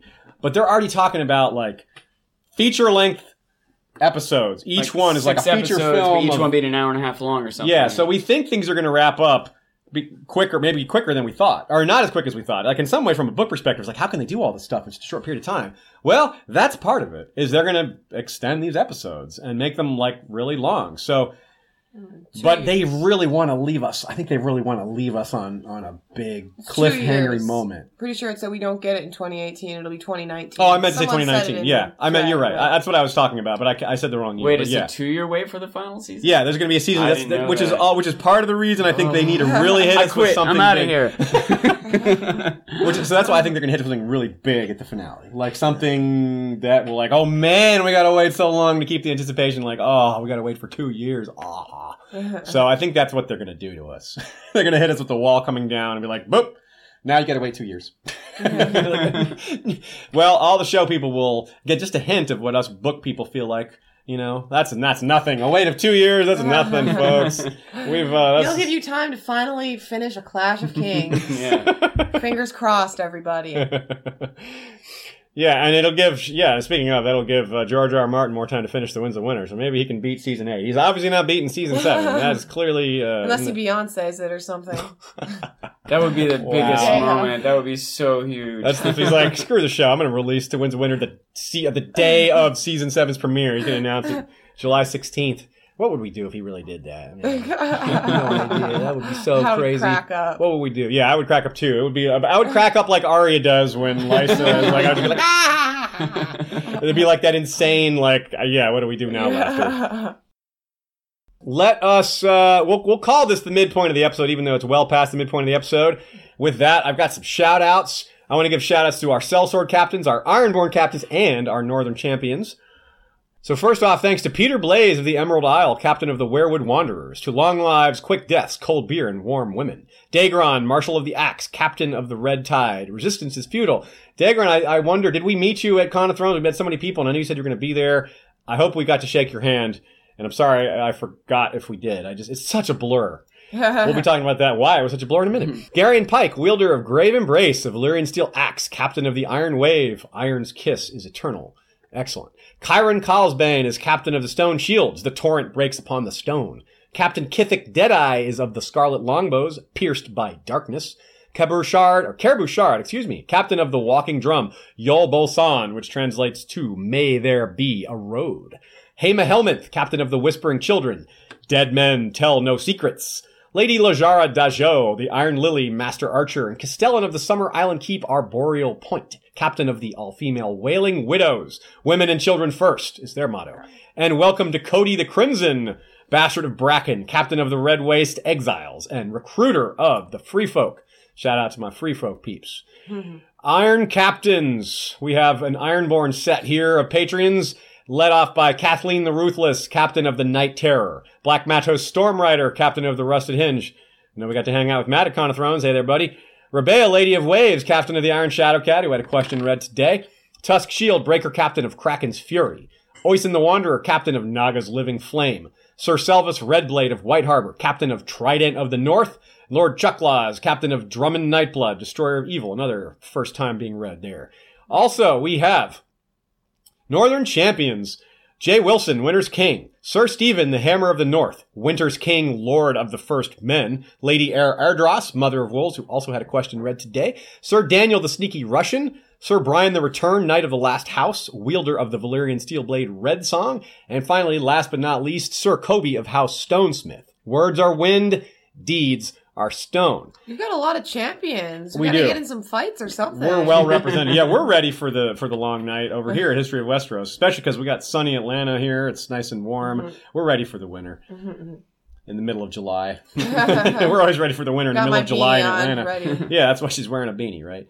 Now, if you want to get a cool Patreon nickname like that, go to historyofwesteros.com and select the Patreon tab on the right there. Lots of different ways to help out the show besides Patreon, but if you're interested in getting a nickname like that, lots of ways to do that. How about a champion of the beard? Whoa, that was going to be my next topic. We are starting a new Patreon level. It's not up yet, but we're working on it. It's called the Beard Guard. And the special thing there is you get your nickname read by this guy instead of by my boring ass. So you get Sean to mix things up. So if you want to be in Sean's Beard Guard, let us know and we'll get that set up soon. I want us to have a council of the beard, a beard council as well. Okay, a Beard Guard and a council of the beard. Let us know which you'd prefer. And that is the thing. Oh, we have a question. What's the countdown by Brendan Beefish these days? That's Brendan Beefish, our good friend, is who've been on episodes with us, of course. Absolutely. He's been counting down the number of days left in this year that the Winds of Winter could possibly come out still. Meaning the last date possible that it could be announced and still come out this year. It's in the 90s. There's still a chance the Winds of Winter could come out this year. But I'm not counting on it. That's just what I always do. I never count on it because then I'm never disappointed. Yeah. Okay, so let us move on to our Con of Thrones chat. We got a few questions, and what is this on the screen here? We've got some great pictures. Oh, look at me there. Looking hot. Look at me and my knees. I'm showing off some knees there. Big shout out to Rawrist of Rawrist channel. And if you don't know Rawrist, check her out. She's another great Game of Thrones analyst, YouTuber. Not pictured there. Not pictured there, but her work is pictured there. Rawrist made the Septa costumes that are on display here. She did not make my burlap sack because that required only a burlap sack and a pair of scissors. So... She's not good enough for that. So yeah, she's not good enough for cutting holes in burlap sacks, but she can make fancy Septa costumes. But you did have some other notable Septas. Absolutely, some other notable Septas. That was my next point. We have Because Val right there in the far right. At Because Geek on From YouTube. Because Geek, absolutely. Check her out as well. She's part of the stream that was promised, along with Rawrist, that's coming this Sunday. And we got to meet her in person as well at Con, and that was a great time. She was one of the people that introduced us to Jackbox Live. So thanks to them. Thanks also to Allison, Jaden, and Faith, who the other Septas there, my Free Folk friends. What a perfect name for a Septa, Faith. All right? How perfect. Now we have this, shall we say, beautiful photo. Beautiful a photo. Piece of true artwork never seen before by any man before. This is love in action right here. If you don't notice, this is David Peterson from... the creator of the languages that we all love, Dothraki, High Valyrian, and a whole host of other languages, with Zach from Game of Owns, who we had starting off our episode today. That's right. And let me tell you, I wasn't there for this. Oh, he's right there. he's brought us. Oh my goodness, we have live. It's not on the screen. It's not on screen. But well, it'll be on screen in a second. There we go. Yeah. We have live delivered to us by Zach and Hannah. Bend the Knee Ale. Drinking out of this glass. And we have, Bend the Knee in our Game of Thrones. I'm going to pop this open once we get back on camera. This is him trying to keep this picture off screen because he's embarrassed by this image of being caught in the act. He's going to make all the other guys like me jealous. I mean, were you already jealous? As soon as I saw that photo, I'm above jealousy. We're pretty You'll sure. also notice that behind them is, I'll switch back to it, is young Hodor's arm showing. Woo! Sorry for the loudness there, folks. Popping that open. Didn't know it was going to be that loud. Yeah, that was I thought it was going to be like one of those soft, like, poop, Instead it was kablamo. But young Hodor's hanging out in the background there. Let me get this up here. And there's the other one. There we go. I'll take a nice swig off of this. We have the Game of Thrones wine as well. Delicious. So we have that. I need some Mountain Dew to mix this with. We have... There's a lot of great photo opportunities gross. at this con. I think one of my favorite things at cons where they have cosplay and stuff like that is seeing people in full costume in very mundane situations. And you can see on the screen the Night's King and Leaf hanging out enjoying a slice of pizza. Just as you do. They have to eat too. Yeah, everybody needs pizza, even children of the forest and their creations. And you see another picture of them with Hodor. That is Josh Harrison of Doppelraver Cosplay, and he brings an Iron Throne around to different cons that he goes to, and dresses as a really fantastic Hodor with a brand on his back, and so they got that great photo. That Night King, by the way, he had the right poise and movement. You know, when he walked and turned, they should just cast him for the role. He was awesome. Yeah, he was very good. And these are two of my favorite pictures from the con personally. Right here. Look at that. I mean, little Khaleesi. Aren't your hearts just melting just looking at that? That is something else. I can't get over it. And that's a wonderful segue, real quick, to just, before we go any more pictures, I want to just describe a little bit about the con and the venue and what to expect, and to give a little perspective on what these photos mean to us. This Khaleesi one is really good in a lot of ways because it shows the diversity of people there. You have a little girl there at this con. We also have people, partying and drinking and having a good time at after parties and things like that. So it's really diverse in that sense. And first of all, the location. Wow, right? The location, it was set at Opryland in Nashville. And the Opryland is just, it's hard to describe. It's like this big dome. It's multiple atriums with actual plant life, actual water, a riverboat that you can travel around the river. And there's 3 atriums that it consists of, and you just travel throughout them. It's like a village under a dome. There's trees growing, and there's a river flowing through, and there's multiple these, conference rooms and meeting halls. They can fit thousands of people, which they needed that space for all the people there for this con. Bit of a maze to find your way through the place. We got lost multiple times. Yeah. All of us did. Really was. But overall, though, the con was a great success. There was maybe some people kind of wondering whether enough people would show up or how it would work or this and that or how well it would be organized. First-year cons occasionally have trouble like that. And then, there were a few problems organizing, but nothing major. It was very well done. There's some things that if they don't fix next year, there'll be some complaints. But the setup, the organization as far as Zach and the people who put it together, Watchers on the Wall, had a big role in it. And they did a fantastic job of networking and creating this community and building it from within the community, which I think is huge, something we all really appreciate, because this is a community first and foremost. This, as you've seen, think about what I announced at the beginning of this episode. A live stream covering multiple YouTube channels all working together. Some of us knew each other, but we all got to know each other a lot better at Con of Thrones, and that's emblematic of the kind of things that happen there. A bunch of people working together, a bunch of people getting to know each other, a bunch of people kind of reveling in their community. The thing I wanted to point out about those YouTube channels, we're all friends. We're not competing with each other. There's no drama between us. We're not fighting. We're not competing for views or subscribers. We're sharing. We're doing this all together. And that just gives me a warm fuzzy like this Omegang ale does about how... This gives me a warm fuzzy too, this next image I'm about to show. Yeah, do it. This con had at least one proposal. I heard there was a second, but I haven't actually seen photos of it. But the proposal you'll see on the right by Melanic Photography on Instagram, they got Ramsay, Ewan Rian, to get involved in the proposal and got photos of it. The story supposedly goes like this. Guy walks up to Ewan and is hands him a little box and is open it. And Ewan is suspicious because someone handing Ewan a box? He's what is this, a dick in a box? Come on, dude, what are you doing here? So he was suspicious. But he then was he was convinced to open it. So he opens it and he's oh. And the girl's got no idea what's happening here. She's what is going on here? And next thing she knows, actual Ewan Rian, Ramsay Bolton, is proposing to her for her boyfriend. And obviously she was pretty happy about it. Yeah. And he's got the same exact expression throughout all these photos. It's pretty great. He's got that, yeah. So that worked out well for everybody. I mean, that's a story to tell for the rest of your life. Yeah, Ewan Rian proposed to me. Whereas this other person here in the other photo to the left just gave their baby to the Night's King. Yeah, pretty standard. That's getting into it. That was the best meme that came out of the con so far. Because, what a great image. That one's been memed already. That one's out there on the interwebs already, floating around. A lot of different captions are put up with it. People made good use of that one.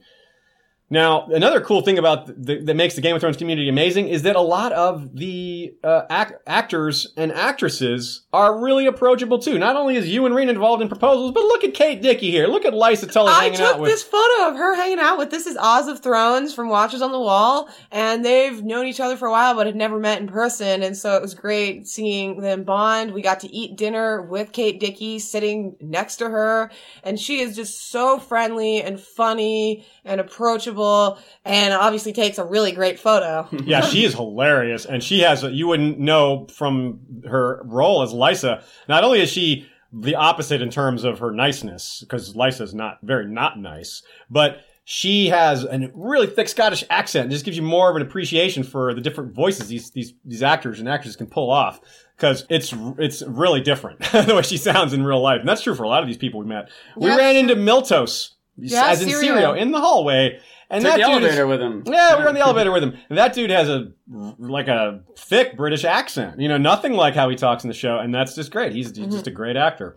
Yeah, we also got to talk to a bunch of the other actors. I got to talk to, OG Marcella and Shireen Baratheon, that is Carrie Ingram, and Amy Richardson. Got to meet, you saw that picture with young Hodor, Sam Coleman at the party. But definitely Kate Dickie and Milta Sirio Farrell were just the chillest, most friendly. It was like they were enjoying the con themselves in their own rights without being a guest. Yeah, I sat in on the panel with all the stars, and they had a bunch of different questions for him. They told a bunch of stories, and they were all fun and good-natured about all of it. And in one section, they had asked them, I might not have the context quite right, but it was something along the lines, they were asking everyone, what were your last lines? Do you remember your last lines? Can you re-perform them? And the actor that played young Hodor was there, and he was really funny. For this question, he's like, I don't know. I don't remember what my last words were. It's something, and the audience is like, and he's like, it was something about grab the window. That's what it was. And Shireen was, my last words, I think it was, Mom, Dad, Yeah, it's a really good experience for two of them. Shireen and I said Shireen. Carrie and Amy are friends in real life, and what an amazing experience for them to get to be at this con together, where they're, sort of the center of attention together. That's really cool. They just get a nice friend vacation, the two of them. It's awesome. The only bummer for them is that they couldn't drink, because back in England, there's no drinking. And they come to the States and like, wait, what? I lost my freedom. Yeah, what the hell is this? But there's a lot of really funny things at the con. I mean, obviously a lot of people are really hilarious, but they had the opening and closing ceremonies, and you can see the picture here. They had characters the show has forgotten. A support group, as you can see there, for all the forgotten characters. And from left to right, you can see Val, a character from the books. Quentin Martell, a Martell from the books that was cut. That is, I can't even see clearly. That's Book Stannis, I think. Book Stannis, the moderator of their therapy session. Gendry, who's been disappeared, and then a very funny Victorian Greyjoy. And off camera is Lady Stoneheart, who is standing off camera, played by Hannah of Game of Thrones, who started our episode off. Which I should come clean with our audience. I'm partly sullied now. I became we won't aware. sully anyone on this, but Sean didn't know about that until these opening ceremonies, and it's kind of a relief for all of us that he knows now. So don't have to dance around that anymore. Yeah. So we have a question. Oh, do we have more pictures to show?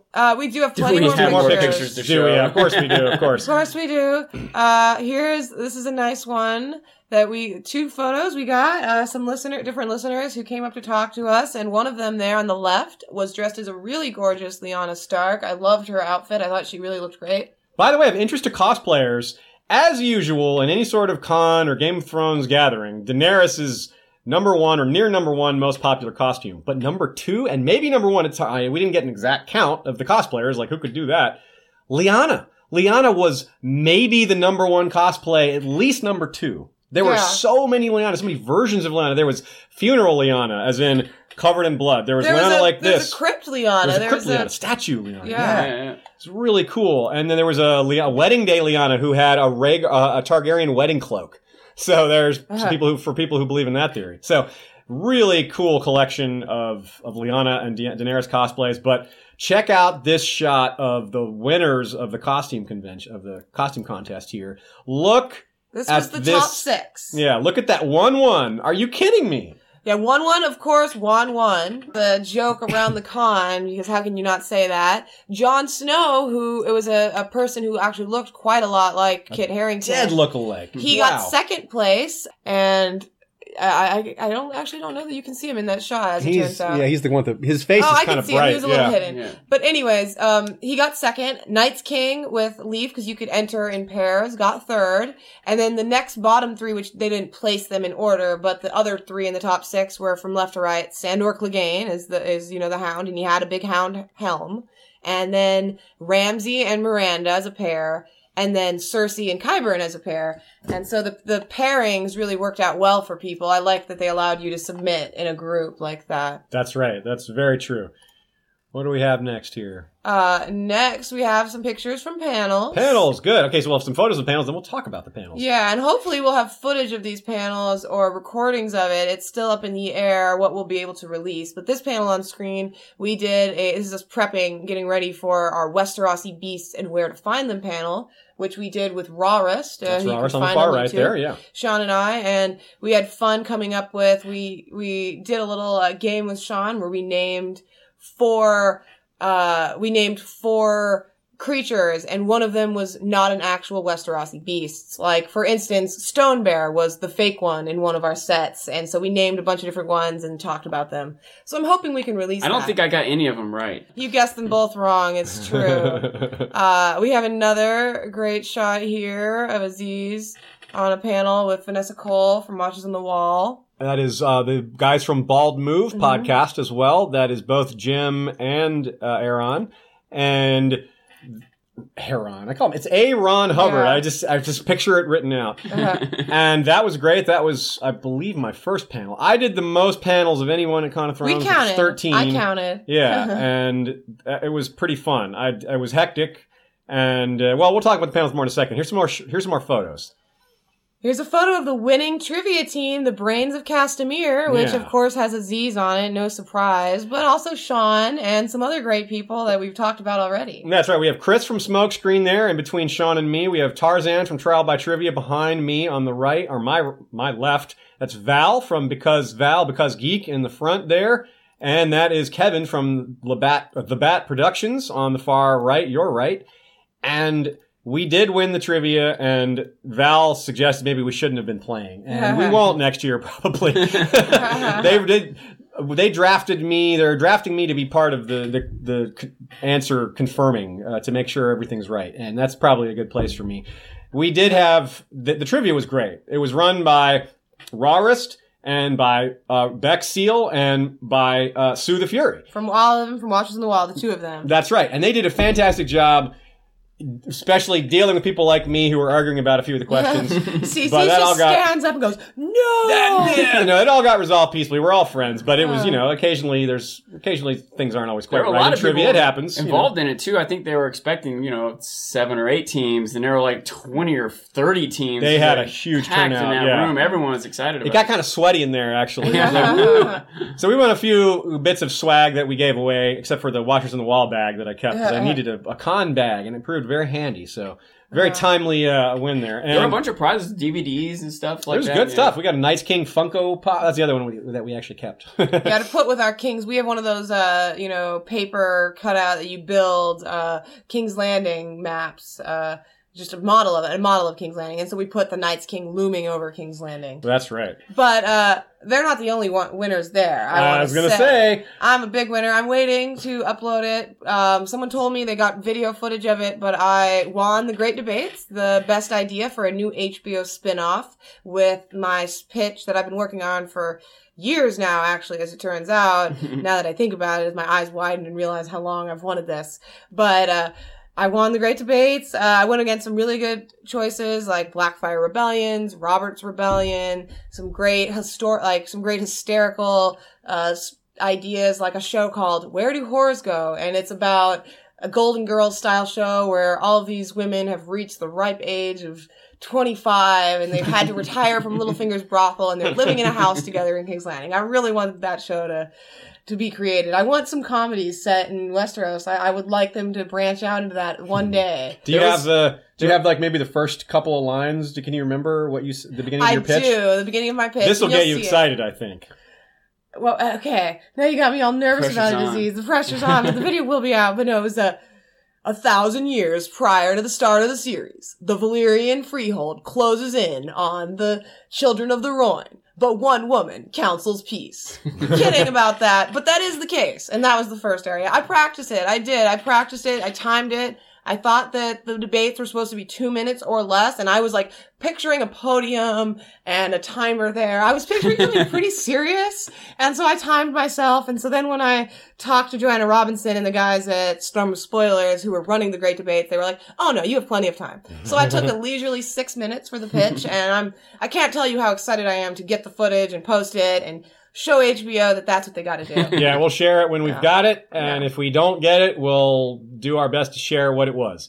And it's a good pitch. I'm not surprised that she won. Someone else pitched something that I had actually thought about which was just a straight drama in the world of Westeros. Their idea was that it was set in the aftermath of the Tower of Joy. Ned Stark has come home to Winterfell with young Jon, and there's this tension going on because he's brought a new child into the house. Him and Catelyn have this undercurrent, and so they compared it to The Americans, which is a show that we like that is, I mean, as a straight drama goes, it's so good. I was thinking about The Americans, if anyone watches that, and how they're living these dual lives and have to hide things from each other. And here and there, there's some action, but it's really the drama of these family dynamics. And I was thinking, based on a question someone had asked me in one of the panels, I was thinking about the family dynamics of how Ned and Catelyn interacted when they first got married, how Winterfell was run, how things get disrupted when he goes off to war and when he comes back with the kid. Yeah. And just a drama about that. To me, that would be so much more exciting than, I know I'm in a minority here, but I'm so much more excited about that than I am about even dragons. Well, yeah, I mean, you're right. Like, that's the thing. That's a completely, like, the major change that you're suggesting is a major difference in pacing, right? Like, Game of Thrones is a fast show. It moves things along quickly, especially if you're a book reader. You realize how many things they just had to get past. And even if you accept, which I do, that they have to skip a lot of things, it doesn't change the fact that it feels a little rushed. But, like, if you take a show that just goes with the day-to-day life of Westeros. Like a totally opposite version of just slowed down and just like see day-to-day, like what do they eat? How do they struggle to there were a lot of travelogue pitches. Right? That's a good idea too. That is a good idea. the Explorer, Gendry visits Westeros, and he tries just different things. And we were picturing it with a host. There were pitches for animated series like Muppet Tullies and a whole bunch of stuff. Oh, we got cool people coming in our chat here. Hey, everybody. Hey, Eliana. Hey, Eintrone. Hey, Because Geek there. Glad to have you with us. But I'm very much hoping that they will be releasing the full best spin-off panel because they're supposed to have recorded it, but it's unsure how good the recording is and how much the audience suggestions will be recorded. But hopefully it'll be out there. We guarantee the HBO will do Shaya's idea. They're gonna see you heard it here first. And they're gonna be like, oh, well, shit, let's just scrap all of our other scripts and just start from scratch. This is clearly the best idea. No, in actuality, I don't think that my pitch is the best pitch for the first spin-off. I think it's better for the second spin-off to be completely objective there. It's a little too deep, maybe. I think it's a little too deep, and even though in my pitch I talk about how you can connect it to Valyria and the Targaryens and to Westeros because you start POVs very early with those things. Yeah. But I still can't help but be a little too logical myself and know that I'm not getting it. But I think I should get it for the next spinoff. Damn it. Okay, we guarantee it for the next spinoff. Okay. Okay, so we have a question here from Josh Sandlin. Actually, Josh, we answered one of your other questions earlier and didn't say your name, but here we'll fix that. Which was your favorite panel to present, and which was your favorite to observe? So each of us will answer that question. My favorite panel, I'll start with me. My favorite panel to present was, I think it was the one, it's a hard choice. The thing with these panels was... You have 13 choices. Yeah, I have 13 choices. But the thing with these panels is, you guys are used to us talking about a topic or a topic large or small, or just one episode or just one trailer for 2 hours. That's very common for us to take to really, take our time and really spell things out as much as we can and go deep and cover every little detail that we can. These panels were 50 minutes long, so that's not exactly our normal amount of time. And some of these topics were really big. Like, we did a topic on the lesser houses of Westeros. Like, how can we possibly cover the lesser houses of Westeros in 50 minutes? Family relationships in Westeros. Yeah, how can you do that in 50 minutes? If you just did father-son relationships in King's Landing, I think that would be easy 50 minutes right there. So that's not a slam on the panels. It's just a matter of, we couldn't go too deep in some of these things.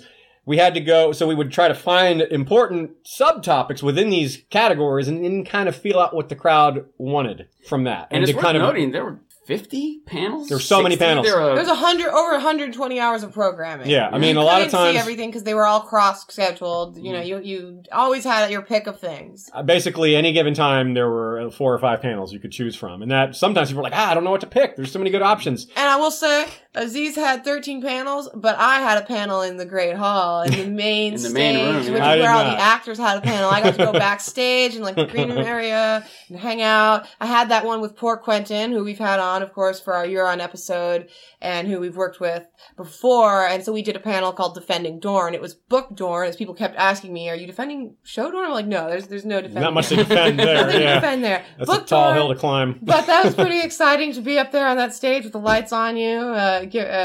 Two people, and a lot of the other panels that we did, like especially Aziz and Sean, were 3 or 4 person panels. But I think the majority of my panels were 2-person panels with me and one other person, and including that one. So that was I had a little more room to breathe. We noticed that we had different complaints about our panels. Sean was like, I was worried I couldn't get everything in, that I wanted to stay in time. Whereas I was like, I never was worried about that. It felt very leisurely in all of my panels with just two voices talking. Yeah, the panels overall got a great response.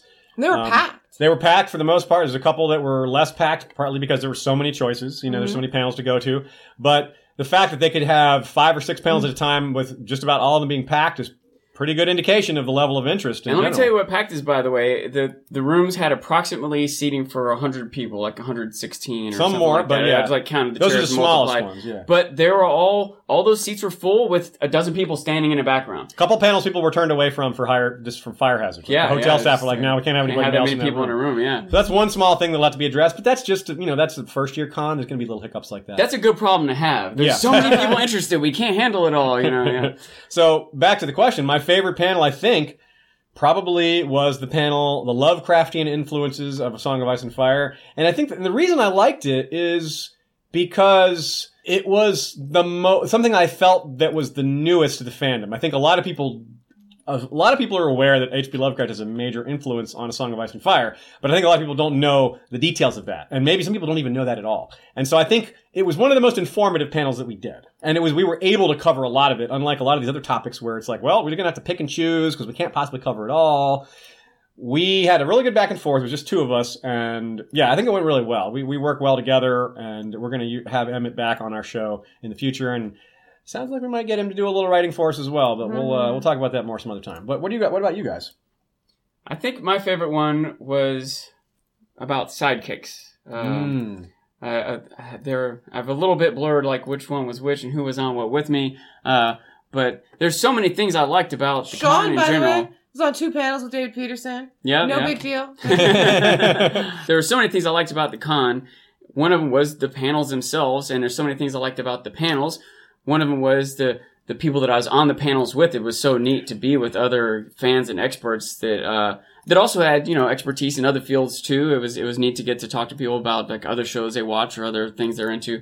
And going into it, I was worried I hadn't done enough research and preparation. I was worried because I knew these other people I'm on these panels with, these professional journalists, and I'm just this guy with a beard. I was scared of being underprepared. But I realized pretty quickly that I probably had even overprepared. There was so much to talk about. You can never overprepare. I suppose Sean. that's true, but with the other people who are also experts and are full of informed opinions. But beyond even that, the audience was so excited to participate. They were just questions, eating up what we had to say, and were so eager to both ask us more and also oftentimes interject their own thoughts. Like, I had this idea that X, Y, Z, what do you think about how do you incorporate that with this other idea? And I realized that if we just had nothing to say and just took questions, it would have taken a whole 50 minutes, which is fine. And I'm not trying to be negative in any way because I thought everything about it was so awesome. But the one on sidekicks, I think, was my favorite. I think it was the best interaction between myself and the other panel members, the people in the audience, and had a lot of the most interesting thoughts. I almost like we spent a lot of time this episode thinking about these different pairings of people. It was really fun to think about all the different pairings of people. We got a little bit into like exactly what is a sidekick, how to romantic relationships. A lot of the questions that people asked really kind of stirred me and made me reevaluate some things, not just about Game of Thrones, but even about literature or relationships in general and in life. So it was really awesome. I think my favorite panel was 100% the Great Debates. The one you best won. panel. The one I won. But honestly, if I hadn't won, I think it would have been my favorite. There was a lot of audience interaction, and I love TV shows.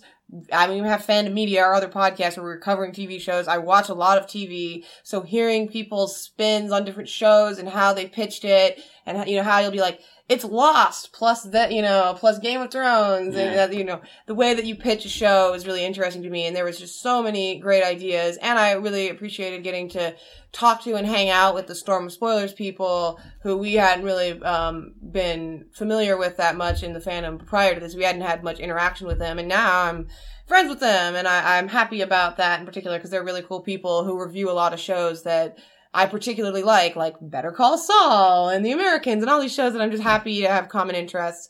But I think that was more their panel that I was able to be on and part of. I was just as much of an audience member, even though I was up at the front table. So I think my favorite panel that I moderated was probably the Swords of Valyria panel that I did. It was my first panel, and I did it with Kenny Axie from Watchers on the Wall and Something Like a Lawyer, Jim McGeehan from Wars and Politics of Ice and Fire, and I had fun with that one because we also did a few little games, little trivia games. I asked what 3 non-bladed sword Valyrian weapons we know of. Yeah. There's only 3 non-ones. And so you can comment with that. I won't say it here. I won't give it away. But we had fun with that. I like incorporating little trivia games into the panels. I don't have a favorite panel that I attended because I was too busy doing panels. I hardly got to attend other panels. They were always at the same time as mine. As for the one I attended, I mean, I count the Great Debates for that as well, as attending it really. But also, I really liked there was the Princesses panel. It was Sue the Fury from Watchers on the Wall interviewing Carrie and Amy, and it was just a really relaxed, chill conversation, personal, and I enjoyed that one a lot. Did you have a favorite that you attended? It was probably the one with all the stars. It was neat to see them. Westeros. The Ghost of Westeros, yeah. That's good. Well, let me give a shout out to some other people that we were on panels with, someone we've already mentioned, but I want to make sure everyone's name is out there. Rawrest, Val of Because Geek, Smokescreen, both guys there. Tony Teflon, of course. Steve Love, the amazing impressioner. Impressionist? Impressioner is not a word. He was also on one of the Brotherhood Without Banners in an episode. He loves to mention his claim of fame of having a thumb shoved up his butt. Oh. He's that guy. Oh. Bald Move guys. Vanessa Cole, Emmett Booth, a.k.a. Poor Quentin. Jim McGeehan was just mentioned from Wars and Politics of Ice and Fire. Yeah, there was Sir Hunts, who was on a bunch of panels with Sean. I was going to mention Sir Hunts was a perfect example of the great community that we have going. Sean and I there's a Con of Thrones app that people were communicating. People are using that Con of Thrones app a lot to communicate, to make friends, to meet up, to talk about what they liked and didn't like. It's still active. Going. You could still install Con of Thrones app and see all of the posts. It's really a really positive and friendly community on there. So you notice I have the shirt that says, "That's what I do. I climb and I know things." Well, that's no joke. It's no joke. I do climb, and Sean climbs with me. We go climbing a lot. We go to the climbing gym. He doesn't know things, though. I don't know things. I only climb. The shirt's half true.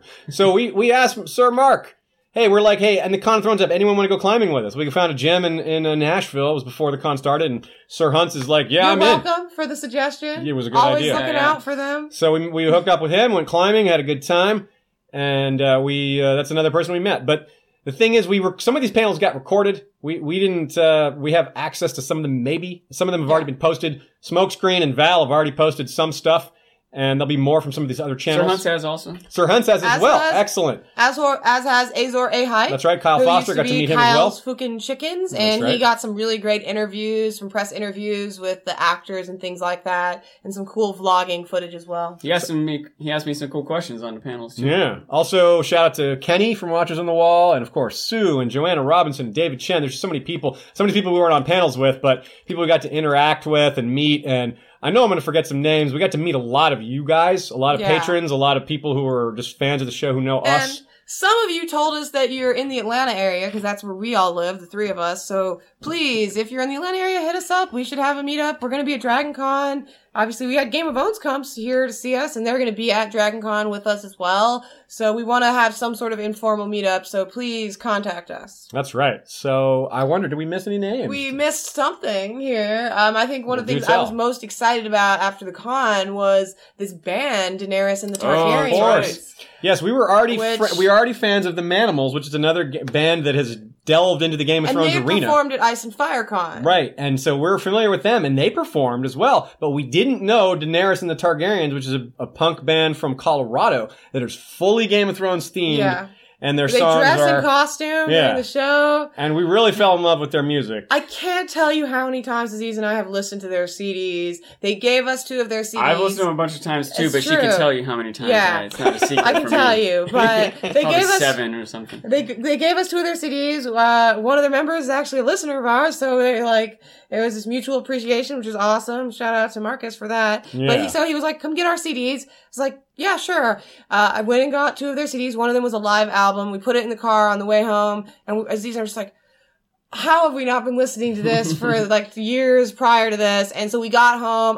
One of the CDs they gave me was a live CD that wasn't online. I immediately ripped that CD to put it on so we could stream it all the time. And we've listened to it countless times. It's been stuck in my head since Monday, since we left the con. The only time I haven't had Dany and a Targaryen song stuck in my head is when I've had Quiplash songs stuck in my head. Yes. We've made 2 really good discoveries from Con of Thrones. So definitely check them out. We've got a link to their video, Drogo He Didn't. Which is hilarious. Yeah. The lyrics are so good. The video's so good. Inspired it's awesome. in part by Chris Hardwick. Yeah, please show them some love and give them a like on their Facebook page or YouTube or Twitter, whatever social media you use. But I was shocked that they had so few likes because they're so good. I can't tell you how much that they're... As good as a punk And band if you're could near be, Denver, check them out. Yeah, check them out. Sean. No, they're good, and they do a wide variety of genres too. A lot of it still has a punk tone But to they it. have a country song. But they have a country song, a bunch of rockin' songs. Yeah, and even Drogo He Didn't is a little different in that sense. It's a little more rappy almost. Sort of, like punk rap. I don't know what you call that, but it's good. But it's really good. Definitely check it out. What else do we have to cover? We mention everybody? I'm sure we forgot a few people, some shout outs, people we met. There's so many people. We don't want to forget anybody, but it's inevitable because the weekend was a blur. There was a lot of our listeners too. Absolutely. It was neat to meet these stars, but it was also neat to meet the. I don't know how much of a rush are we in. I want to tell a story. We can tell a story. We can each tell a story. It's remember when you and I were walking with Lysa Tolley. We're walking with Kate Dickey. Oz of Thrones, hanging out with her. And Lauren. And Zach was with us. We lost him. Yeah. Anyway. And we're walking along and maybe we're waiting on an elevator. We came around a corner or something, and there's this group of people. We see a group of women waiting for an elevator, and they look at us and their eyes light up. And I can just see in the corner of my eye, they're pointing and whispering to each other, and finally one of them runs over, and we think, oh man, this crowd's about to swarm. Swarm Lysa. Yeah. And they come up to me, and they're like, Are you Sean? Are you from House? Are you from Quincy? And I'm like, yeah. And she waves her friends over, and you're Ashaya. And they're hugging us and taking pictures. And Lysa's just she's just right behind us the whole time. Cracking up, I'm sure, at how fun. I'm sure she was relieved to have a small reprieve from the attention. But she made a great joke. Kate Dickey, Lysa again, that's her real name, made a great joke about how a lot of people asked her questions about her tits, or her tits, as you say in Scottish. And because which they were fake. They were fake. They did not have a real boy sucking on her real breasts. And it seems obvious, but people like asking the question for sure. Yeah, but it was really fun for listeners to come up and say, hey, I love the show. And it was, to me, I just, like I said, I just feel like we're just kind of talking about this for fun. I forget sometimes how many thousands of people are out there care about this. And it was neat for me to connect with those people. And I appreciate it. I appreciate everyone out there that watches this and keeps up with it and has the same passion and everything. I had a funny experience like that. There was a podcast meet and greet event that we went to that we were on the schedule for, and I myself and other podcasters I talked to about it, we were under the impression that it was a meet and greet for us to meet each other. For us to go in there and, meet the Storm of Spoilers people, get acquainted with Baldwin, all that.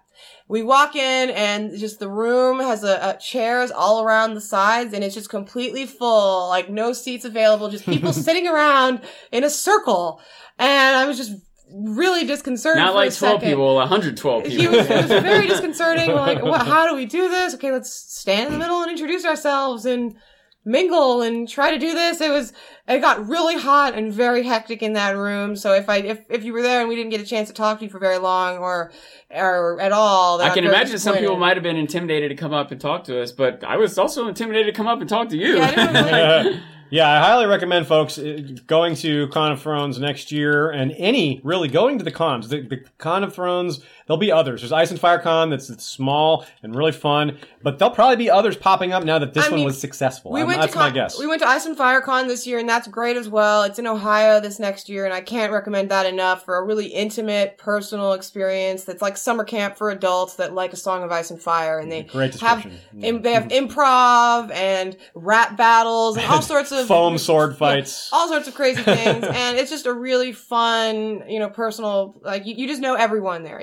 They had 200 people this past year, and they had doubled from the year before. So I really recommend it if Ohio is possible to get to. But otherwise, there'll definitely be some sort of Con of Thrones next year, although it hasn't been announced where or what weekend. Right, it's the Ice and Fire Con. Ice and Fire Con had a few hundred people. Yes. Con of Thrones had a few thousand people. Yeah, 4,000. And I felt like I knew everyone there, too. Obviously, it's not as intimate if it's only a couple hundred, but still, like, everyone was friendly enough, and I did meet so many people, and now I know even more, and I'm sure I'm still meeting more, so. Here's the thing. I'm going to just take it down just for a second. The thing about a lot of these cons, a lot of this community, including people like me, it doesn't seem like I would be like this, but I'm kind of introverted. I'm much better at talking to groups of people than I am in one-on-ones. This is how it is. You'd be surprised how many people out there are like me that are like that. They can handle groups, but they don't like one-on-ones as much. A lot of introverted people in our community, in the Game of Thrones community, and it's not like computer. This is the kind of environment where you realize everyone around you is pretty much like that too. And it really has this effect on people coming out of their shell and being like introverted people becoming extroverted for 3 days. And then you go back to your regular life and you're like, well, regular life isn't as fun as being at a con. Mm-hmm. But it's seriously, I'm not exaggerating. It might change your life forever. I'll tell you, I'm personally a pretty, reserved person with most people. I'm not super talkative I'm not super social in general. Big surprise. No, I'm not. But I got to talk to some people there who you could just talk and talk to them for hours and hours and just totally lose track of time. Like I was especially excited because I got to meet Joanna Lannister, who runs A Song of Ice and Fire University and of course pre-Game of Thrones, which given the name History of Westeros, I'm a big fan of that. That's how we became friends, is that I saw that she had this blog pre-Game of Thrones on Tumblr that was just cataloging everything that happened before a Game of Thrones, which is an incredible undertaking and requires a lot of work. And I put a lot of work into cataloging artwork and things like that in various fandoms as well. I'm very obsessive about having things organized. And so we just got into a conversation where like multiple people came up to us to try to talk to us during our conversation, and we just had completely blocked them out and just kept going and going. And then it was 2 hours later, and we'd just been talking to each other for the whole time. So you'll definitely get to meet people you've known online and get to make new friends that you'll just not want to ever stop talking to them. Yeah, it's like it's a whole nother world. Imagine that, you go to your work, you go to your family gatherings, and you're like lucky to find someone that maybe has seen the show. It's really, I can't explain it. Being around, literally thousands, or in the case of Ice and Fire Con, hundreds of people at a time who you could talk about the most random theory, and anyone with an earshot can be like, oh yeah, I got to weigh in on that too. I mean, it's really, it's indescribable what that's like, because so many of you I know from doing our show, a lot of you have written to tell us that we are the only people that are that outlet for you. Some of you guys out there don't have anyone, not a single person you can talk to about A Song of Ice and Fire, Game of Thrones, and we are that, we're that surrogate. For a lot of people. And a lot of other podcasts and YouTube community fill that same role. It's not just information and entertainment. It's also like sort of a virtual friendship of types. It's part of that community thing. And that is just comes fully to light at a convention like this, or any kind of convention where people are just kind of all of that same mind. Everyone's on the same wavelength for the most part. No one's there to argue. People are there to have a good time. Everyone's already in a good mood, and that really just kind of spills out over everyone. So I could go on, but I think that's We're over 2 hours. Yeah.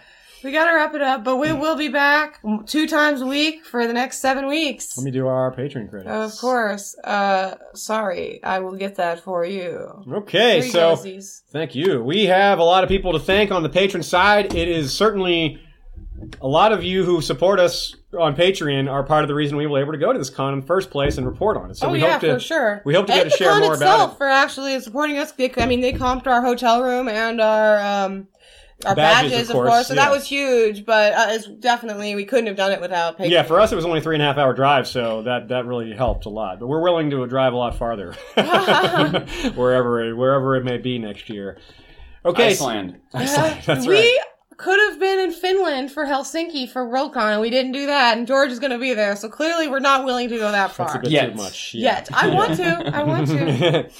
So let me thank thank you all patrons for helping us out, and for everyone else who has liked and subscribed and upvoted and all that. Also, before I do that, another shout out to our friends at Game of Owns for temporarily conquering our show, for leading us in, for being our friends, and for helping to get that con going. They were a huge bringing this in a surprising way. And for way. getting me somewhat drunk during the live stream. They're right there. They love us. We love them. One own for the intro, one own for the drinks. That's right. In Game of Owns tradition, that is perfect. Okay, so all thanks to the mysterious BR, Hand of the King. Thanks to Lord Jim the Fortuitous of Wars and Politics of Ice and Fire blog and Warden of the West. And our co-panelist. That's right, our good friend. Lord George Stormfield the Cunning, Lord of the Chiliad and Warden of the East. Cabeth the Unfrozen, Lord of the Bricks and Castle Crimson Light and Warden of the North, who we met at FireCon a few months ago. Lady Kelly McMath of Covington is Lady of the Villa Hills and Crescent Springs and Warden of the South. We have Koholkoi, Master of the Bow, called Sunpiercer, and Slayer of the infamous ex-husband Kevin of Sunpiercer's sister there. Good Blood job. Rider. Yes. If you want to have a shout-out where you kill someone, contact us. Contact us? Thanks for the alcohol, man. Contact us, and we'll get you set up with a Blood Rider shout-out. The small council of ours is made up of Lord James Inkblade, the Scholar Knight, Master of Whisperers. I believe we met him there as well. Grand Maester Saria of the Barrows, Cinder of the Citadel, also someone we've met in the past. Lord Robert Jacobs, Master of Coin. Rosie the Clever, Master of Laws. Lord James Tuttle, Master of Ships. We also have our lords and ladies in their castles, including Lady Direliz of Castle Naki, the Alpha Patron. Lord Dan of the Red Mountains and Castle Great Bell is Breaker of the Second Stone. Lord Skip of the Veldt is Lord of Castle Ganges. Mary Meg is Lady of the Bloody Stepstones. Gregor the Toasty is Lord of the Breadfort. Alicia Everlasting of the Green Blood is Lady of Desert Rose. Lord Ryan of Castle Stonegate is Guardian of the Rocky Mountain Pass. Lord Garin de Haviland is of Devil's Hand Keep. Ashlyn Winter is the Hawkeye and Lady of Castle Skyfall. Lady Mikkel of Moonacre is leader of the Werewood Protectorate Alliance, which is a Game of Thrones Ascent Facebook group. Check them out. It's a fun game. It is. We have the Lord of the Halls of Hassel Man, I'm having trouble here. Lord of the Halls of Castle Hillcrest, wielder of the Valyrian Steel Machete Everglazed. Lord Alistair Whitaker is Lord of the Dawnhold. Lord Bemmy Snugglebunny is guardian of the hidden 100-acre werewood and holder of the Vorpal Snugglebunny. Lord Osborne is of Castle Werewoods. Our roots run deep. Lord Brandon Brewer is of Castle Blackrune's sworn alesmith to House Stark, Grand Master of the Zithomancer's Guild and Keeper of the Buzz. Lord Imriel is of House Jordain. Brian the Defender is Lord of the Spearfort and the Freelands. He is Last Scion of Clan McCulloch, Strength and Courage. And the Bastard of the Wolfswood, First Forester... Jesus. Lord First Forester of the Old Gods, sworn to House Iron Werewood. Listen for the silence. We also have King's Justice Sir Troy the Steady, wielder of the Valyrian Steel Blade Fate.